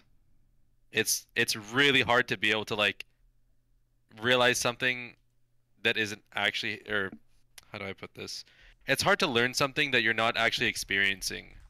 Like, if you can only see it from other regions, you don't understand, like, what goes into a play. And I think that, like, a lot of what I got back from, like, Worlds and stuff like that was just the fact that I just need to put in more individual effort, and I need to not be lazy about my practice. I mean, I always say, like, on other interviews, like, my arm hurts. What that really means is, like, when I play lazy, I click, like, 1 or, like, 5 times a second. When I'm playing, like, really focused, I'll click, like, 10 times a second, 10 to 11. And my movement's generally better. And I've noticed that I actually, like, think better as well in the game. And I only did that in Korea because I was like, might as well go all out, and, like, who cares about if it hurts or, like, if I have pain, it doesn't really matter. But I think it's about being able to do that consistently up until Worlds and actually having, like, a good system for that myself. So that's kind of, like, my biggest takeaway. And maybe a little follow-up, if I'm allowed, would be everyone obviously is super hyped on JoJo as kind of this generational talent in NA. And I'm interested to think, like, you've now scrimmed and played against some of the people that are, like, considered that level in other regions. Like, do you think JoJo specifically, and I guess yourself as well, like, do you think that there is space for these mid laners to be on that same level and to be that same thing for NA? Yeah, I mean, of course. I think that when I was mentioning to Emily that you need to be able to warp your team's picks and like kind of warp your team identity, I think that I don't know how much JoJo actually does that for his team or how much his coaches do that for him. But my coaches help me out with it a bit, and I also do it a lot, like, naturally. So it's just like the idea of I don't want to pick Nico unless we have like a hyper carry somewhere. If you end up with like Nico and like Senna TK and like a Rel jungle, your super low damage profile, right? This happens like a lot in international events. It happens a lot in scrims. And I think what the Asian teams actually have down is like they have a formula for draft that makes sense. They don't actually just like completely grief their players. And I think that at least what I want to see out of JoJo that'll make him a lot better of a player is I think that he needs to kind of, I mean, he's starting to do it, which is good, but open up his champion pool and actually like manipulate the draft in a way that like his teammates also need to open up their champion pools. It's not just JoJo. If he tells them that like he needs this from top or he needs like his bot lane to play this and he's playing these champions, I think it'll make him look a lot better than he is even right now.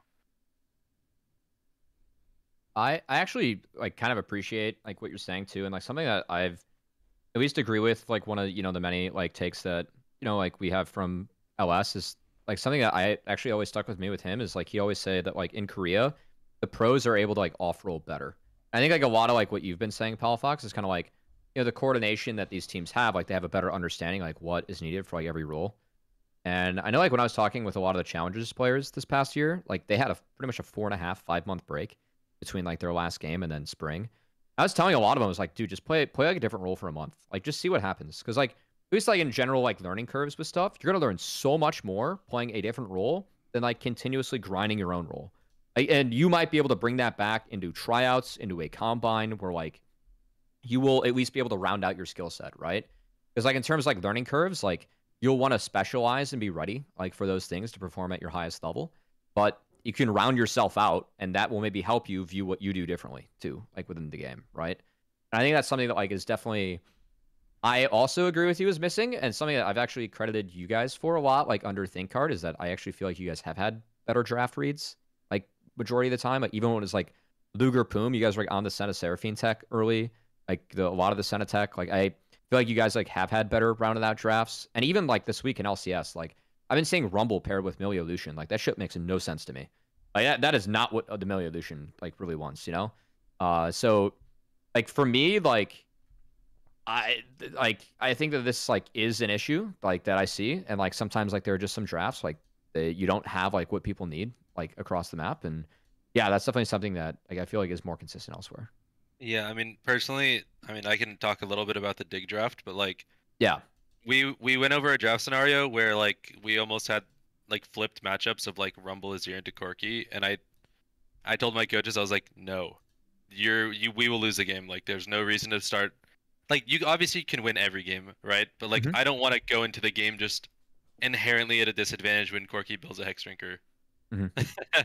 Like it's just not like a real thing, and a lot of coaches just have bad reads and a lot of players just like don't actually understand how it affects them, That's a great example too, because like you guys had Doko play Jason in the Rumble that game, and because you have the Senna Kench, you're actually able to play through that lane, which if you pressure Rumble, like Jace hits a break point where he just nukes Rumble on the sideline like for the rest of that game, right? Yeah. And you also had a really sick roam at level 6 to get XU, because like it was a control ward there, and you dropped a wave to like make sure that like Doko was even further set up. Like I know you picked up the kill from that, but like that's like a good example of like that was a team-wide thing where like, hey, we can play this if we have the Senna Kench bot, right? Like you're able to play the map as a whole. So yeah. Yeah. Hey, thank you so much to our caller for their take. Is there anything that you'd like to say here at the end? Yeah, I just want to shout out Palafox.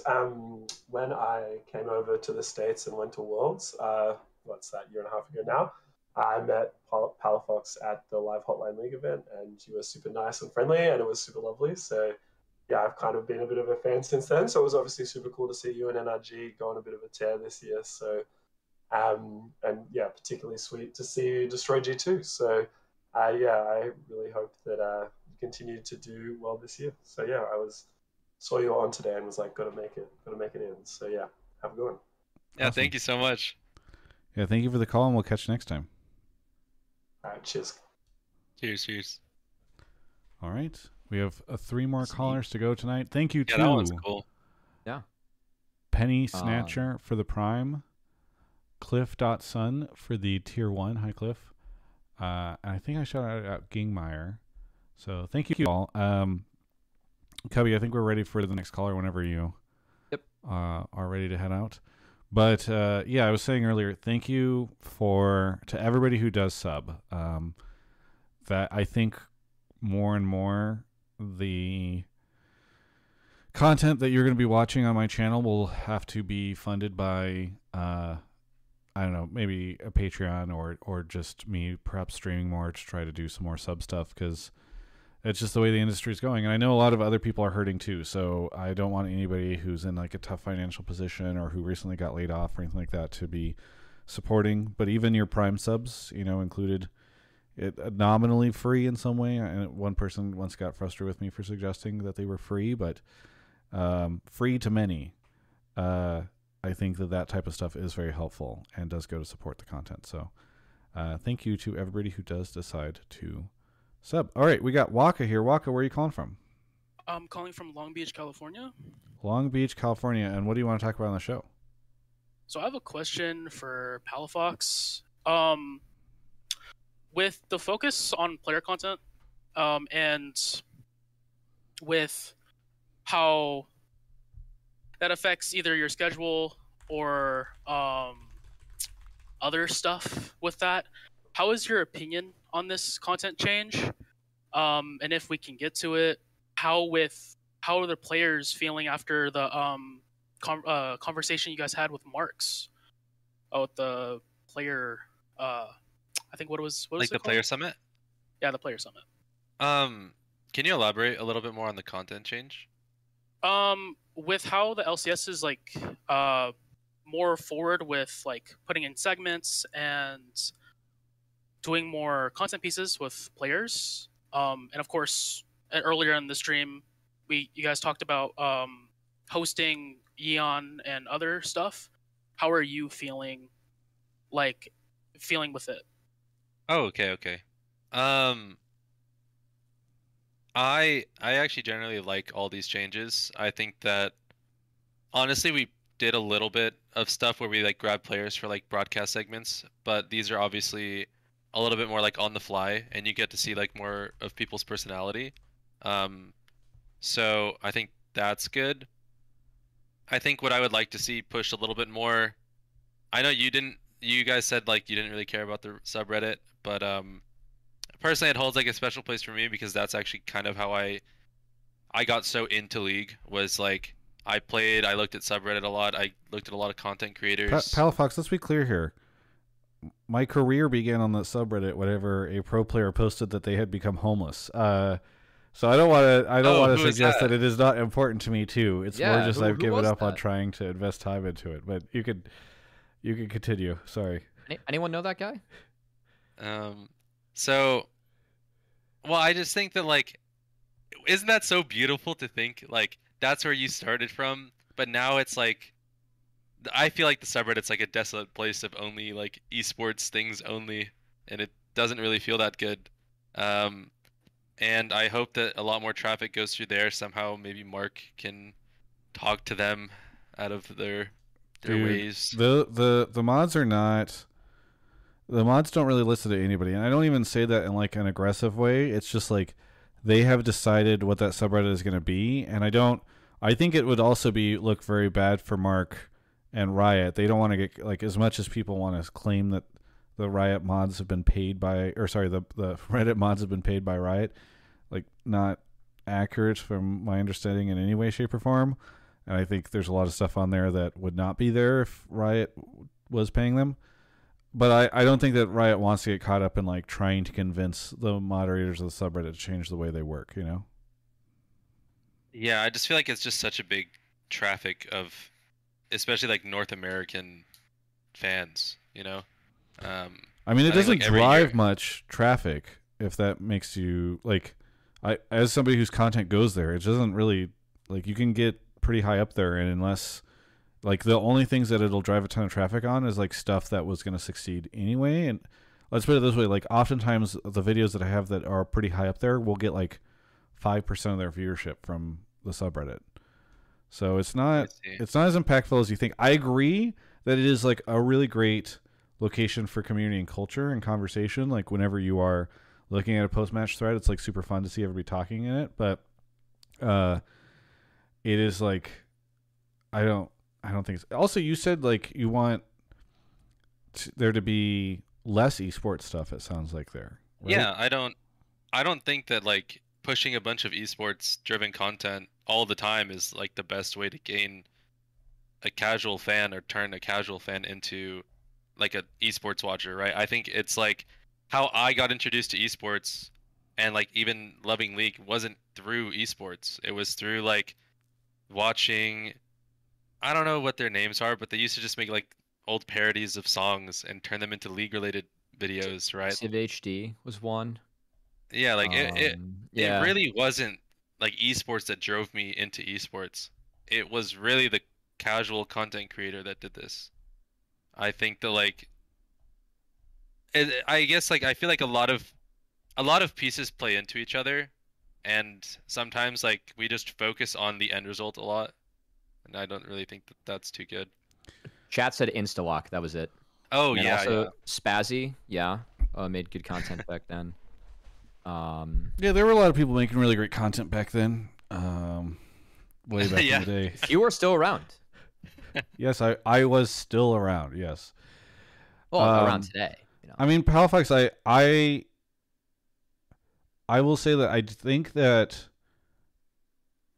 okay, if your sentiment is because it sounds like you're like, oh, I like it when you see really cool League of Legends content that gets people into the game, and then those people are more likely to watch the esport. Is that kind of your philosophy? Yeah. I mean, one, I think a lot of that content still exists. It's just it's like on Yeah, like where YouTube. do I have to go to find it? YouTube. It's not. Yeah, yeah. So let's say like, oh, sorry. Oh no, it's like Necrit or like Nicky Boy. I mean, Scooch left, but there's some, yeah, there's a lot of creators like that. Even like Dumbs, it's great. Yeah, I'm just sure that like, at least for me, a lot of me seeing it in the first place was through Reddit. Even if it drives like a little bit of it, it's like I saw it through Reddit, I told my friends about it. Now that like that small Reddit engagement was like suddenly like 5 or 6 more of my like real life friends watching this video. Sure. I just think go off that Reddit, the other thing is that, I mean, not to go too far down the road, I think Reddit is trying to IPO soon and like become listed on the stock market. And when that happens, I think the site is also going to get a lot worse because it'll become a publicly traded company. Like, my suggestion, Palafox, is we should not be betting all of our chips on the subreddit, because I feel the same way you did back in the day. Like, it was super meaningful to me, and it still is in a way, but like, I think we need to find other places like Discord, YouTube itself, places like that 100%. to try to cultivate the same kind of experience. Yeah, I guess I've read like what was his name? He used to be like CLG's old like GM or something. Yeah, I know. It just Who seems was like that, maybe. I was just hearing a lot of things from him, and also just looking at like, let's say, Ludwig's like growth. It's just playing off a bunch of different platforms to actually like make your growth like multiply a lot more, you know? No, okay. So here, I'm not saying Reddit's the end all be all. I'm just trying to say it's like a piece, you know. Because you've hit on something really good, which is I think what Mark's priority should be. One of his biggest priorities should be is like getting the LCS platforms like to a good place again. It's a tough day to be critical of things that Riot employees have been working on, so I'll try to be like, have a light touch to it. But I think that, for instance, the YouTube strategy in the past is okay. I talked about this a little bit earlier in the show, right? But like, what happens now whenever a YouTube video gets released, and I'm trying to do this more, especially with like my big tentpole releases, is like YouTubers will track the click-through rate and look at all the real-time analytics and change dynamically like the thumbnail, the title, all this stuff to get to a really good place. Like, that doesn't happen on the YouTube channel. And like, I don't feel that bad talking about this because like I talked to Riot about this last year. They'll just name stuff like, what is it? They always call it something like week 1 promo. Yeah. Back on weekends, LCS week 1 promo. Like, that is not a particularly captivating title. Or like what a player of the week should never do. Like, these are the types of things where let's set aside the content for a second.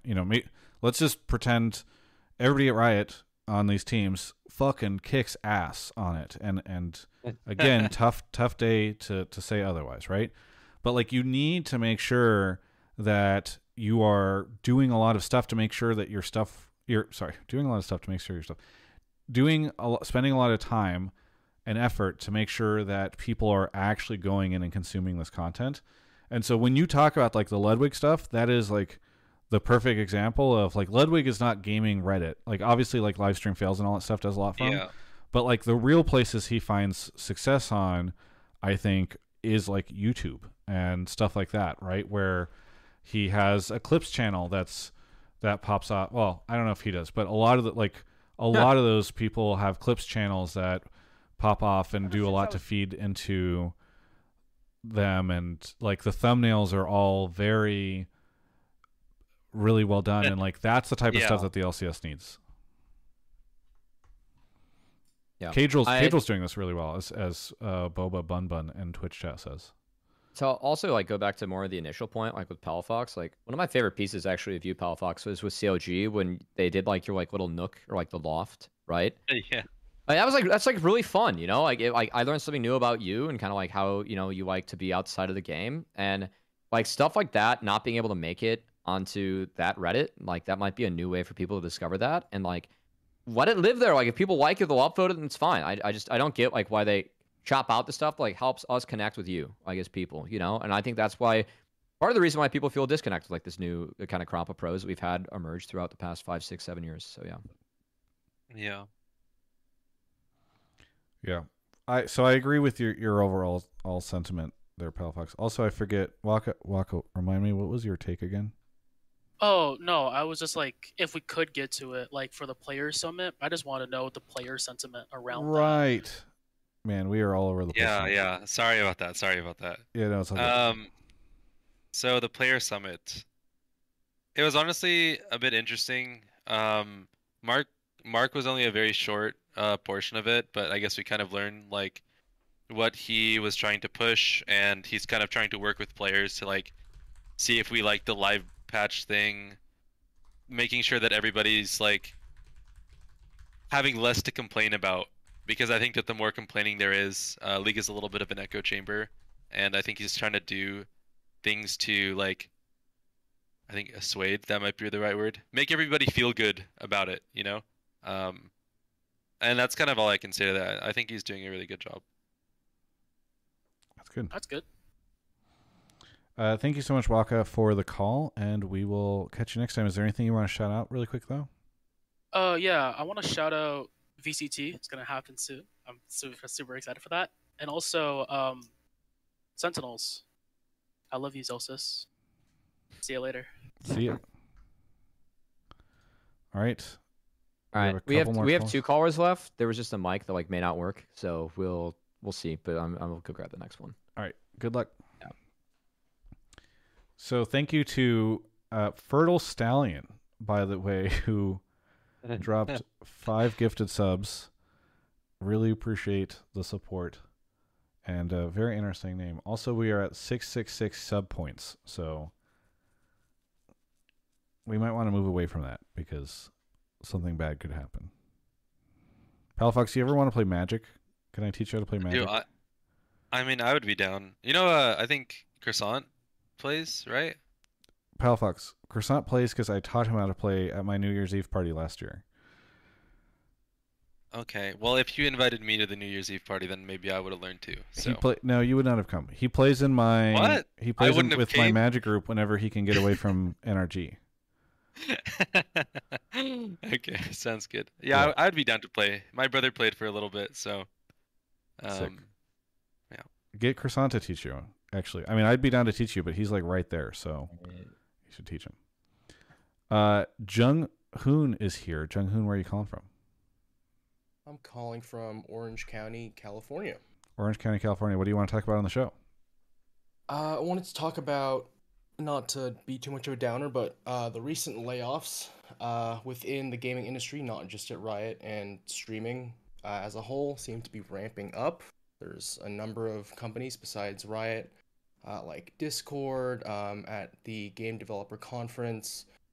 I've only cursorily kept up with this. They took a poll, and there were some not so great numbers. It said like nearly half or 49% of survey respondents said that AI might be a threat. There was just a big poll going on there. Sorry, off topic. Anyway, these companies seem to be leaning more and more heavily into the contracting or freelancing side of hiring employees, and I have a feeling that this will inevitably harm the industry and result in a PR crisis, just like what we saw with Uber and Lyft a couple of years back. So do you want to try to focus this a little bit more on like its impact on esports at the very least? Because we tend to focus more on LCS on the show. For sure. And then obviously esports is broader than that, and so going incredibly broad with like gaming and tech as a whole is a little rough. But yeah, I mean, I think if maybe we can turn this into kind of like an esports winter chat, and also kind of a conversation about the LCS weathering this. Yeah. I could be mistaken. I do think I recall at one point on the show, maybe it was Cubby or maybe it was a different caster talking about how they are contractors. I don't know if everybody who is a caster is freelance per se, but I know that with a lot of the job uncertainty kind of dipping into that esports winter doom and gloom kind of thing, it seems like there's a lot less job stability within esports going into the esports winter, and whether or not a lot of employees will have to look elsewhere if, maybe there's other games or esports coming up around League. I don't know how comfortable you are, Cubby, talking about sort of how you're weathering the storm, especially as somebody who's like very passionate about coming into esports and wanting to, find a full-time position. I know obviously LCS, no surprise to many people, is like a big aspiration for you. How has all this been for you in the last, 12 months? Yeah, I mean, it's honestly been like kind of interesting. I mean, we are freelance, right? So like, I'm a contractor. And the way for our show, like for Challengers, I mean, we went from having 2 broadcasts with 3 people on in the day to 1 broadcast with 2 people on in the day, and like our team got cut. Like that means with 1 broadcast instead of 2 and less people, it's just less people a day for all of us. I'm not, in terms of like the AI thing, I won't go into that because like I'm not worried about that for my job or stuff like that. I'm sure it will have an impact. I'm just not an expert, but yeah, I mean, it's tough. Like, frankly, if this wasn't on weekends, I probably would have said no. And the only reason that I was able to say yes is that this is on weekends, and I can try to at least do some of my own content, but also like I haven't really made this super public because obviously like I still want to go as hard as I can in this, but yeah, like I am looking for work and other opportunities at the moment. And everyone on my team at Challengers League is the same way. So yeah, it's, I know that's like our scenario. I know that for LCS, like with the cuts, the analysts like Jat, Raz, Emily, and that desk, like that was cut pretty significantly. And I think that they're still going to have a big role in the show and they're going to manage that. But also it's kind of tough, like for them to at least like have an expanded role given the changes. And like, I think no one's going to say like, hey, the shorter times between games is bad, right? Because like it seemed like it was really well received, but also like their role changes because that was made and like there's no more desk content, right?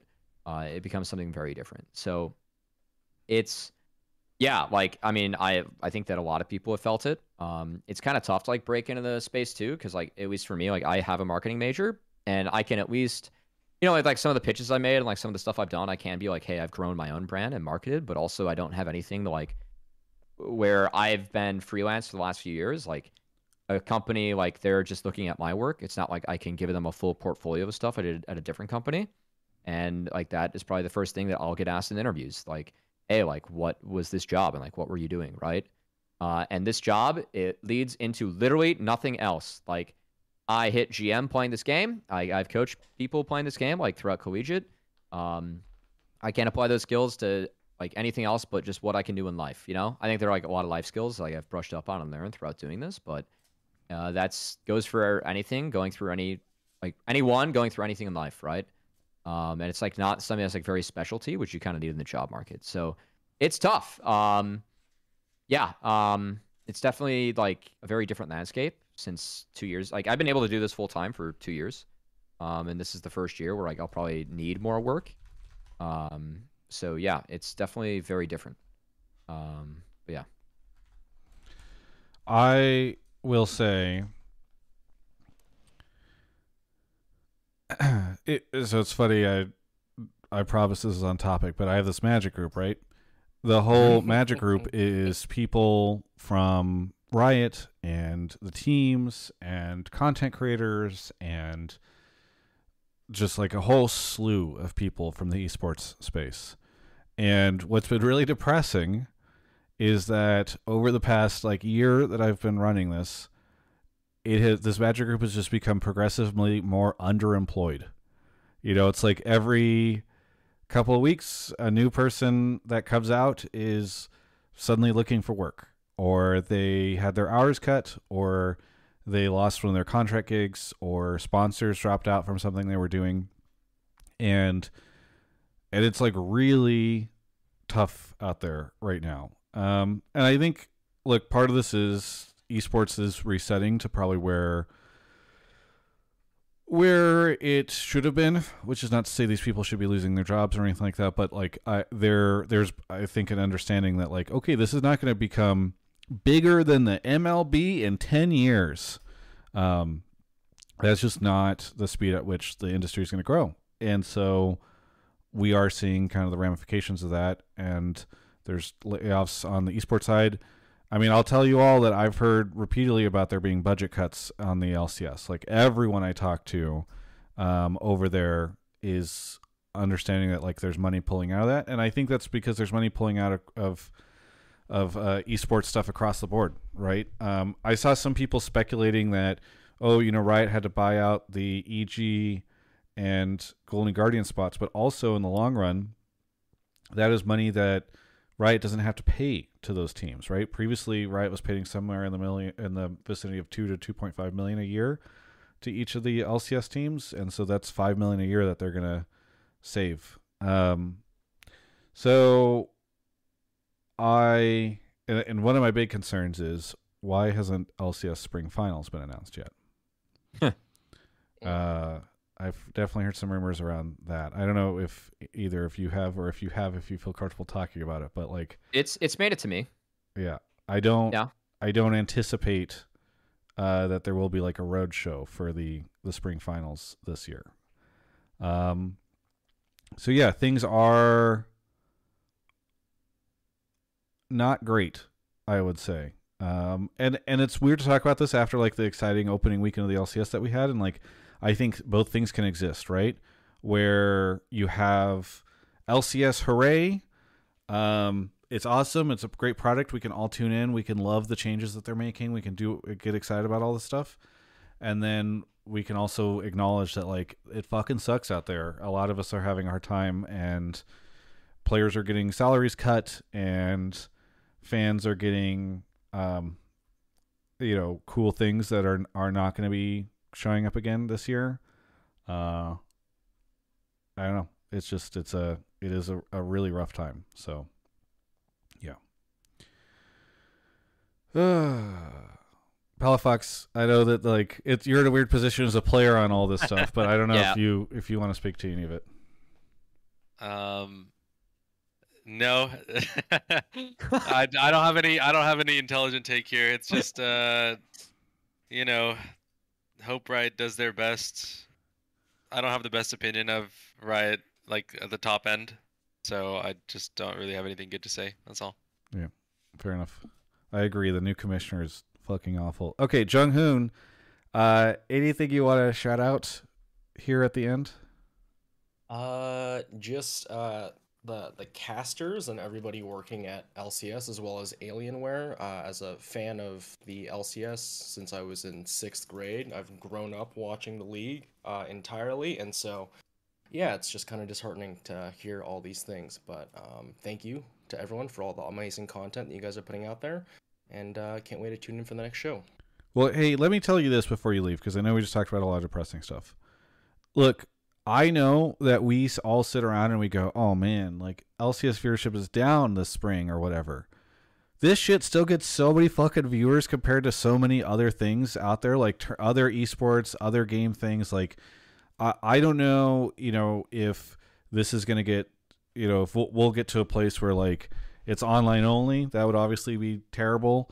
And who knows what the future is, but like people do like watching LCS, like as much as all the EU people will come in and they'll be like, oh, fucking dying league, blah, blah. Like this shit's getting a lot of fucking views relative to like so many things on Twitch.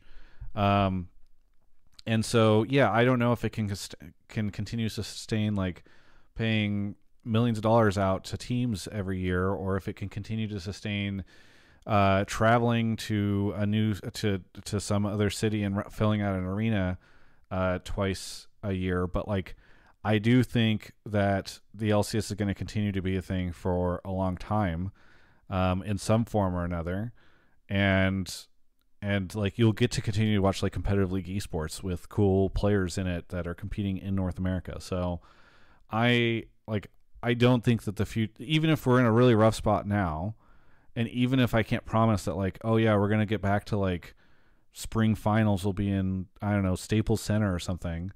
Like, I do firmly believe that like league esports will continue to be a thing for a long time. And that the LCS, or at least North American players, will continue to play a role in that for a long time. So nobody needs to like assume that LCS is not going to exist in some form or another next year, No, for sure. I think it just, highlights to me that at least I know that, in my financial situation, the fact that I can afford to do so, I should continue to support creators. So if you've got those Twitch Primes, use it on TGI. Thank you. Wow. Thank you for the promotion. I'll catch you next time. Thank you. Yeah. I'm like a true broadcaster. Yeah. Okay. We got 2 more callers. Well, I got one more, unless you want me to go pull another. Or one more. No, you're right. You're right. One more. Sorry. Okay. I ran out a little bit more. We're also over time, yeah, so it's fine. Yeah. All right. All right. Off he goes. Palafox, I promise. It's not normally this depressing.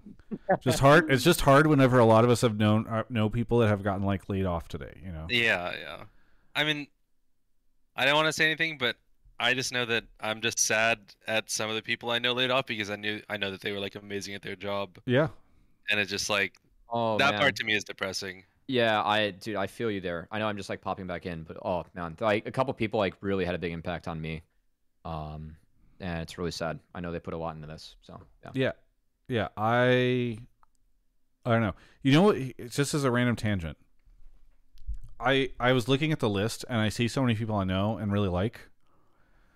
And then the crazy thing is, Graham McNeil got laid off, and Graham McNeil is a dude who wrote one of the best like video game things I've ever read, which was like in college I read a book. Do I have it on this bookshelf? I don't think I have it on this bookshelf.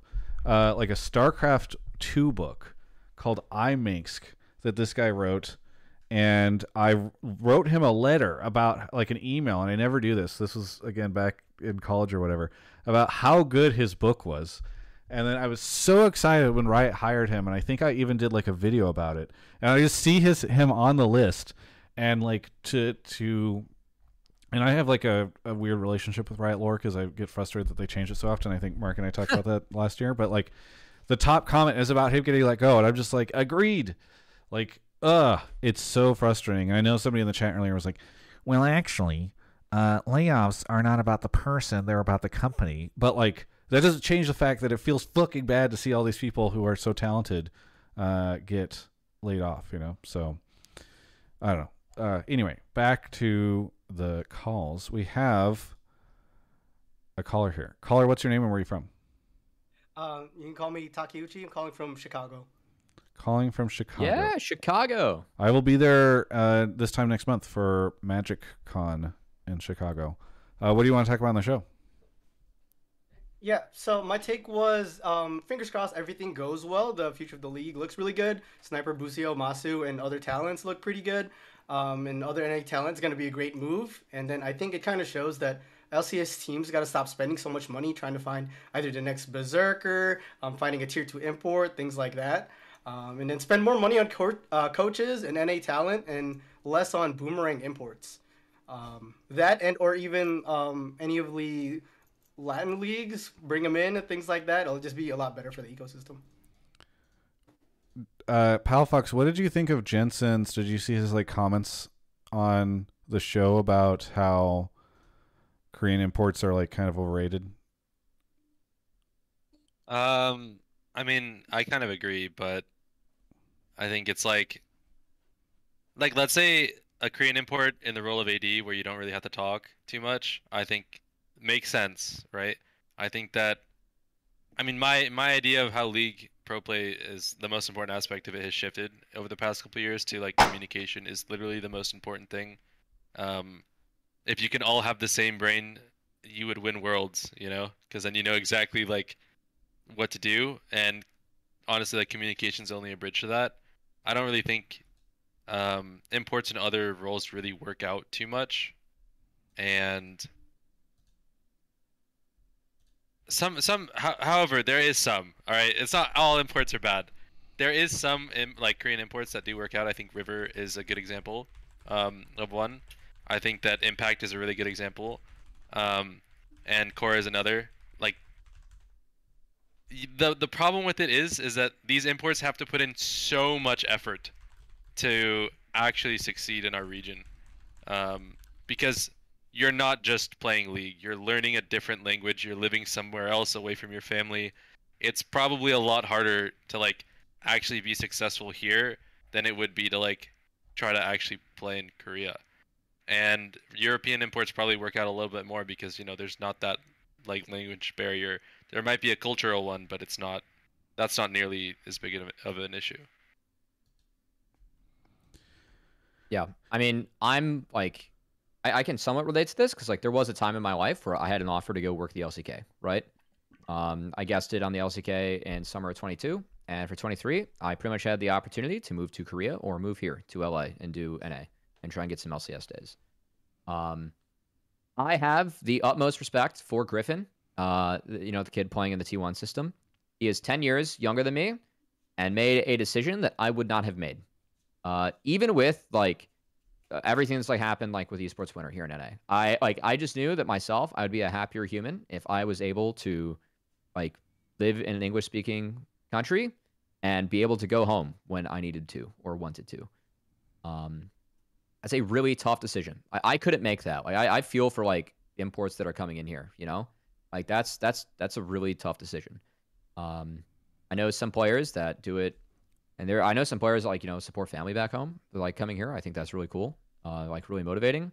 I think that, you know, I love when like anyone adds to the history of the league. I think it's great to have people like, Bjergsen and Jensen be a part of the history. Like Core JJ, Sunday's Impact, have had a huge part to play in NA. And a lot of people have like made homes here. That's great. I wrote a big thread when Mask was announced for IMT, just about like how can we support imports if everything is dwindling, in terms of like money and resources, right? And I think it's really difficult to do that. And also, I do agree with like the back half of like this caller, and while we have Palafox here, I don't know. My theory on like, I think that there are a lot of things that went into your guys' success in summer, but I think the biggest takeaway that I had, or like thing that I enjoyed, is that I think there's legitimate value in your team from last year. Like, I can't imagine how valuable it is in a playoff match to like be Dokla and after a game be able to talk to Soaz. Like, it's really tough to have people in the building be able to relate with people that are like competing on a big stage like that. I can only imagine the value of that. And it wasn't just top lane, right? Like, it was all of you guys. Like, you had coaches that like went through, like, they were successful in League at some point, like in one variety or another. And to be able to talk with them and then put everyone's heads together about like, hey, what was good, what was bad, what can we work on like for the next game within 15 minutes, like that's a pretty powerful asset to have within your team. And like from the outside looking in, I definitely saw that as a unique advantage that you guys had. And I'm sure you can kind of speak more on that, Palafox, but I'm sure like that was really helpful to like have people that were in your shoes at some point to like be able to talk with and relate to. I mean, you kind of hit the nail on the head. I think it's like with Soaz, I think that, or I mean, especially like Soaz and Dokla's opinion. You hear all these stories about like players not really respecting coaches, but like, how can you not respect people who have literally made world finals? Or like, yes, for me with Tanner, it's like he made worlds, and honestly, it's like a lot of it that I saw from other teams was like, a lot of players do have confidence issues, and coaches even help out with things like that. It's like, no, it's okay. Like, just try to like refocus in this way, right? Like that's like a common framing that you'll hear. And a lot of players don't really get that support. So I don't know. Sometimes people just get in their own heads, and it really does help to have this. Yeah. Oh, go ahead. I will say that as an aside, I know the caller kind of opened by saying that the rookies looked all like we're happy about the rookies. I thought that actually the rookies played decent week one, minus Castle. But we'll kind of go on from there. I thought like both Misha and Masu actually had decent showings, and XU had a really big game against IMT. Yeah, I think that there were that's good too. That's a good shout. People already know. I saw a bunch of people in the chat saying like, "Oh, this is a Travis plant or something." I did not pull this person. Cubby did. People already know my opinion on this stuff. Other than the fact that I will just reiterate, because every time this comes up, people leave shitty comments about, "Oh, Travis is like xenophobic," or he really cares what country you're born in. I have no problem with players coming here from other places. I have a problem with how often we send them back from here. Like that is, I think, the issue. If we were able to implement a system wherein the players who come here are more incentivized to stay, or if teams who bring them over have some sort of risk and they can't just be like, well, let's just fucking slam the slot machine until we get the Korean lineup that we really like. That's the stuff that I think is really bad for the league. And it's bad for the players, and it's bad for the fans, and it's bad for the teams. And it's annoying to me that I feel like people think that I am this crazy old man that's sitting on a stoop somewhere ranting about and raving about something that's not even like real. And I'm just like, how? So unironically, like that's actually the other takeaway I had from NRG's success this past year, is that in the old LCS, when promotion relegation was a thing, you had to keep 3 out of the 5 players in your roster the same. And I know that like with NRG, like what you guys did, and I know that Jonathan was talking about this, Palafox, like you guys made changes, but it was never like overhauls, right? It was like, hey, like we're going to swap out like you pretty much kept the core of you three together. Changed bot lane like once and now twice because Ignar like wanted to go back to you, but it was like, hey, we feel like we need to do this to get everyone else here. Dude, that's And my it wasn't fucking point. like- They would still Yeah, have exactly. the full lineup Yes. right now, by the way, if Ignar hadn't been like, finally, I could get the fuck out of this region and go back to Europe. Like, all part of the it's respect true, to, but, like- to Ignar, he gets to do what he wants to do. It's fine. I get Yeah. it. But, like, that's the kind of shit that drives me crazy. Well, part of it's true, but like how many times did TL just be like, all right, like we're like after like they won 4 in a row, it's like, okay, completely new roster, right? And like each year, right? Or like a lot of different pieces each year. Like core's been the same, but a lot of other things have changed around core, right? Like I actually feel like if the 3 out of 5 rule was still in place, that would encourage teams to be smarter about who they import, you know, in case they do want to get out. I can actually speak on something about this that I learned. Mhm. A lot of teams, I don't want to say this with too much certainty, so you can take this with a grain of salt, but I've been hearing more things shifting this way.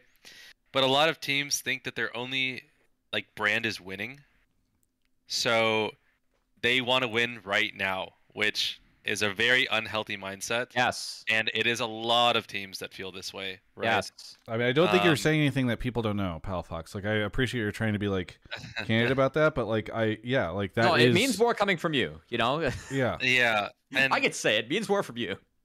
I mean, really, it's like, I truly don't think that there's many bad players in the league. You know, I think that players, like, everybody can grow, you know?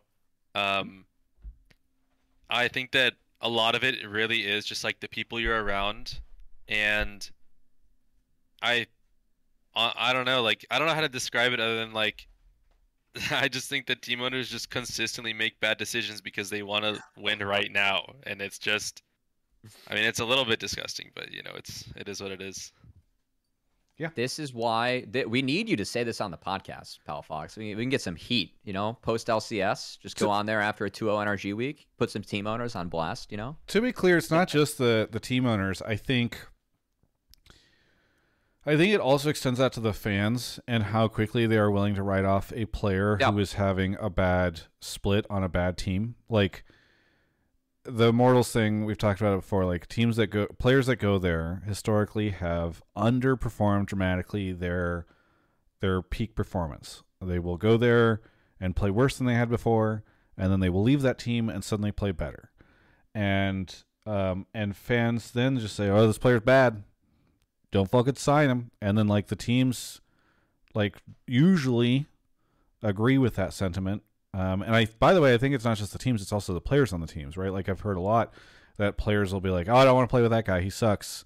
Because like, look how bad he was last split. And it's like, yeah, but like, what was the environment that he was in? Yeah. So it's like across the board, I think that the league, the fans, the teams, and the players in the league do not do a good enough job of considering, like, of thinking long term, which is very ironic given the whole premise of franchising was finally we can think long term. Yeah. You know, it's like if we're just gonna, look, I don't think that we need to bring back promotion relegation necessarily, or at least not in the way that it was previous. But it is hard whenever I'm like, okay, you guys are just acting as if it still exists. You know, most teams do not want to take the long go at it. And like the sad thing is, I actually think EG and GG were two teams that historically had been down to take a longer timeline on stuff and to think about it, and they found success doing that, and then they found a lack of success by exiting the league. I mean, the thing with EG that was like crazy to me is I don't know what offers like Peter Dunn as an example got, but the fact that like we lost a coach that took rookies and actually made like a cohesive team together, like to win finals, right? And then EG kind of implodes and then he goes back to Europe. There's no other NA team that's like willing to like pay money for him over paying for like a better player is like crazy to me. I mean, Anero is a similar situation, right? Where like it's a bummer that he hasn't found an LCS team. I think he's doing stuff with DSG right now, but he's also somebody who has like a really great track record and is currently not an LCS person. So I don't know. Anyway, again, we're excited about the beginning of LCS. I promise I'm not the only thing that's like pushing. You know, if Mark, if you watch this video, which I know you probably won't, or if you're watching the stream, it's Bummertown after the day after the opening weekend of LCS, mostly because the fucking company laid off 11% of its people, and there's some other sad stuff. So that's all Mark's fault, by the way. We blame, he's the figurehead. We're supposed to blame the commissioner for this. True. Yeah. All right. Thank you, caller, for your take. Anything you want to shout out before we say goodbye? Yeah, well, a couple things.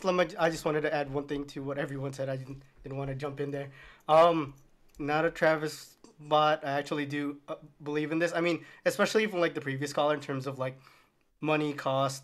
LCS just cut a bunch of people. Things like that obviously are like we need to be more efficient. But then just like what Palafox said, there are coaches that are gone that would be really helpful to cultivate a lot of players. Like watching TL and Shopify Rebellion have like 2 coaches to 1 type of thing. Like that was kind of awkward, like type of thing. Like, you could afford coaches if you're just more efficient on some other things. But I do agree that like imports are great, but it's not always helpful for the how much money we have right now. But anyway, shout out to Alienware, always an awesome sponsor and everything. Shout out to Travis and Covey, been a long-time listener, first-time caller. Appreciate y'all. And shout out to Palafox. Can't wait for you to win another championship this year. Thank you. Thanks so much for the call, and we'll catch you next time. So I saw some criticism of people saying we didn't talk enough about games from week 1. Cubby, were there many takes about week 1 games? There were not a lot of takes about week 1 so games. So like this is what I'm talking about, folks. Like, you all set the tone for the show. If you want us to talk about week 1 games, call in with a take. Like I think Cubby would have wanted to pull that. I was reviewing. I was getting ready. I was taking my notes. Yeah. We were ready to go. So, if you guys want that, be the change you want to be the change you want to see on Hotline League, and if you want the show to talk about something, talk about it. Also, I had some guy in the comments last week be like, "Fuck you! You always say that we should call in, and then you never give us any information." I say this very often. The show's available on my Twitch channel, which I often promote on Twitter. It's on my link tree. There's a schedule on the Twitch page that says when the show is supposed to happen. Obviously, it moves around every now and then. But once more, Monday at 7 p.m. Pacific. That is when this happens. You can join the Discord, discord.gg/Travis. If you do that, you'll also see updates about when the show is taking place. You'll see the topics. You can go look in the topics chat and be like, "Oh, Cubby ignored this amazing take about the weekend," and then you can tweet at him and he'll be like, "Dude, I'm busy working another job right now. I can't deal with this." Also, I will say, like, if you actually like want to talk about week 1, maybe don't make your take that C9 like isn't a super team after they like 2-0'd and like beat NRG, one of the stronger teams in the league. Like, it's probably just a bad take, and I don't want to hear that. Wait for an O2 week, I mean, you could sometimes pull those. Just Mark would pull those sometimes just so that we could beat them down. Oh, okay. Well, I mean, I'm honestly, I'm not one to punch down, but maybe. No, maybe sometimes you just have to like. I do like that hot Palafox. What the? Sorry. I do like that. Sorry, podcast listeners, you missed something very interesting. I do like that. I lost my train of thought. I don't know. All right, I'll pull a couple stinkers next time, so we get to have some fun. I think that's what. Oh yeah. The Hotline League is supposed to represent the full breadth of humanity for League of Legends LCS fans, and sometimes you have to pull the crazies just so that we have representation of them here. Anyway, that's the show. Cubby, you want to do shout outs? What do you want to plug? Yeah. I actually worked on a really cool piece this last week. It ran on the LCS, and it was kind of like to promote Challengers League. And part of that story was actually Palafox. I don't know if you remember this, Palafox, but after you won Academy in 2020 for the second time, you said that your goal was to be the best NA mid at Worlds. And I just wanted to say congratulations, because I think you did that this last year. So that's pretty cool. I don't know if you realized that or not, but I think that's pretty awesome that you guys pulled it off. Yeah, I do remember that. Okay, yeah. There Yeah. you go. So yeah, best of luck now with doing it again. It might be harder to do it twice, but good luck, man. I'm rooting for you guys this split, and I thought that it was a 1-1, but you guys had a decent showing. I think that the Dig game, you guys that's the game I kind of expect you guys to play, where Contracts and Hui get to play fast. So yeah, I'm glad you guys were able to support that, and good luck for the rest of the season. It was really nice talking with you. Quick question: was Champions Queue broken again tonight?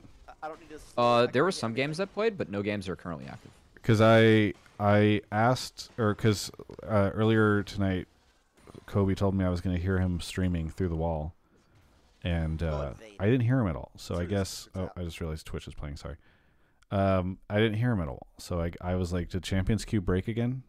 Yeah, only 2 lobbies popped tonight. Is that just because there weren't enough people? Yeah.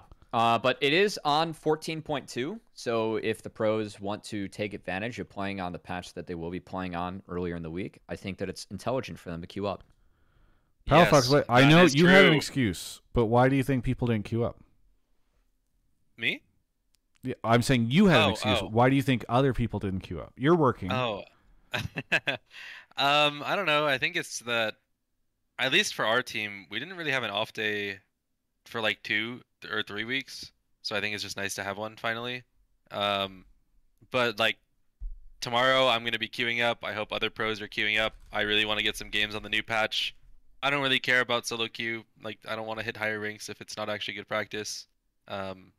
So yeah, I hope they all queue up tomorrow, right? I think Champs Queue is Monday, Tuesdays. Tomorrow. Yeah. Okay. Cool. What do you want to shout out, Palafox?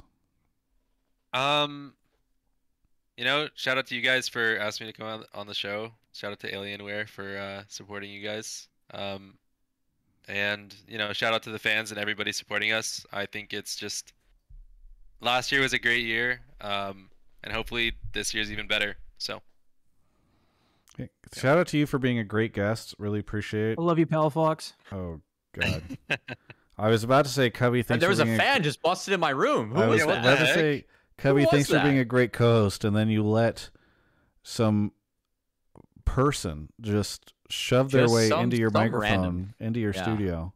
Oh, that would never happen at a Hotline League live show. Yeah, thank you.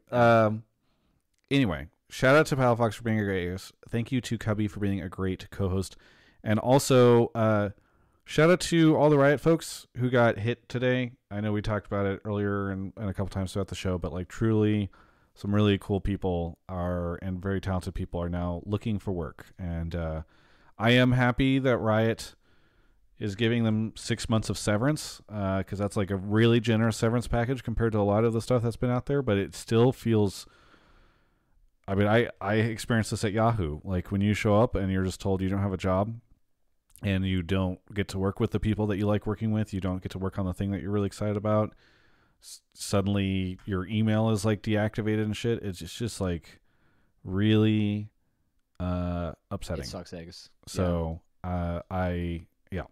heart goes out to them. So anyway, thanks for everyone. That's been Hotline League. Hopefully a more positive episode next week after we're done with week 2 of the LCS. We'll see you Monday.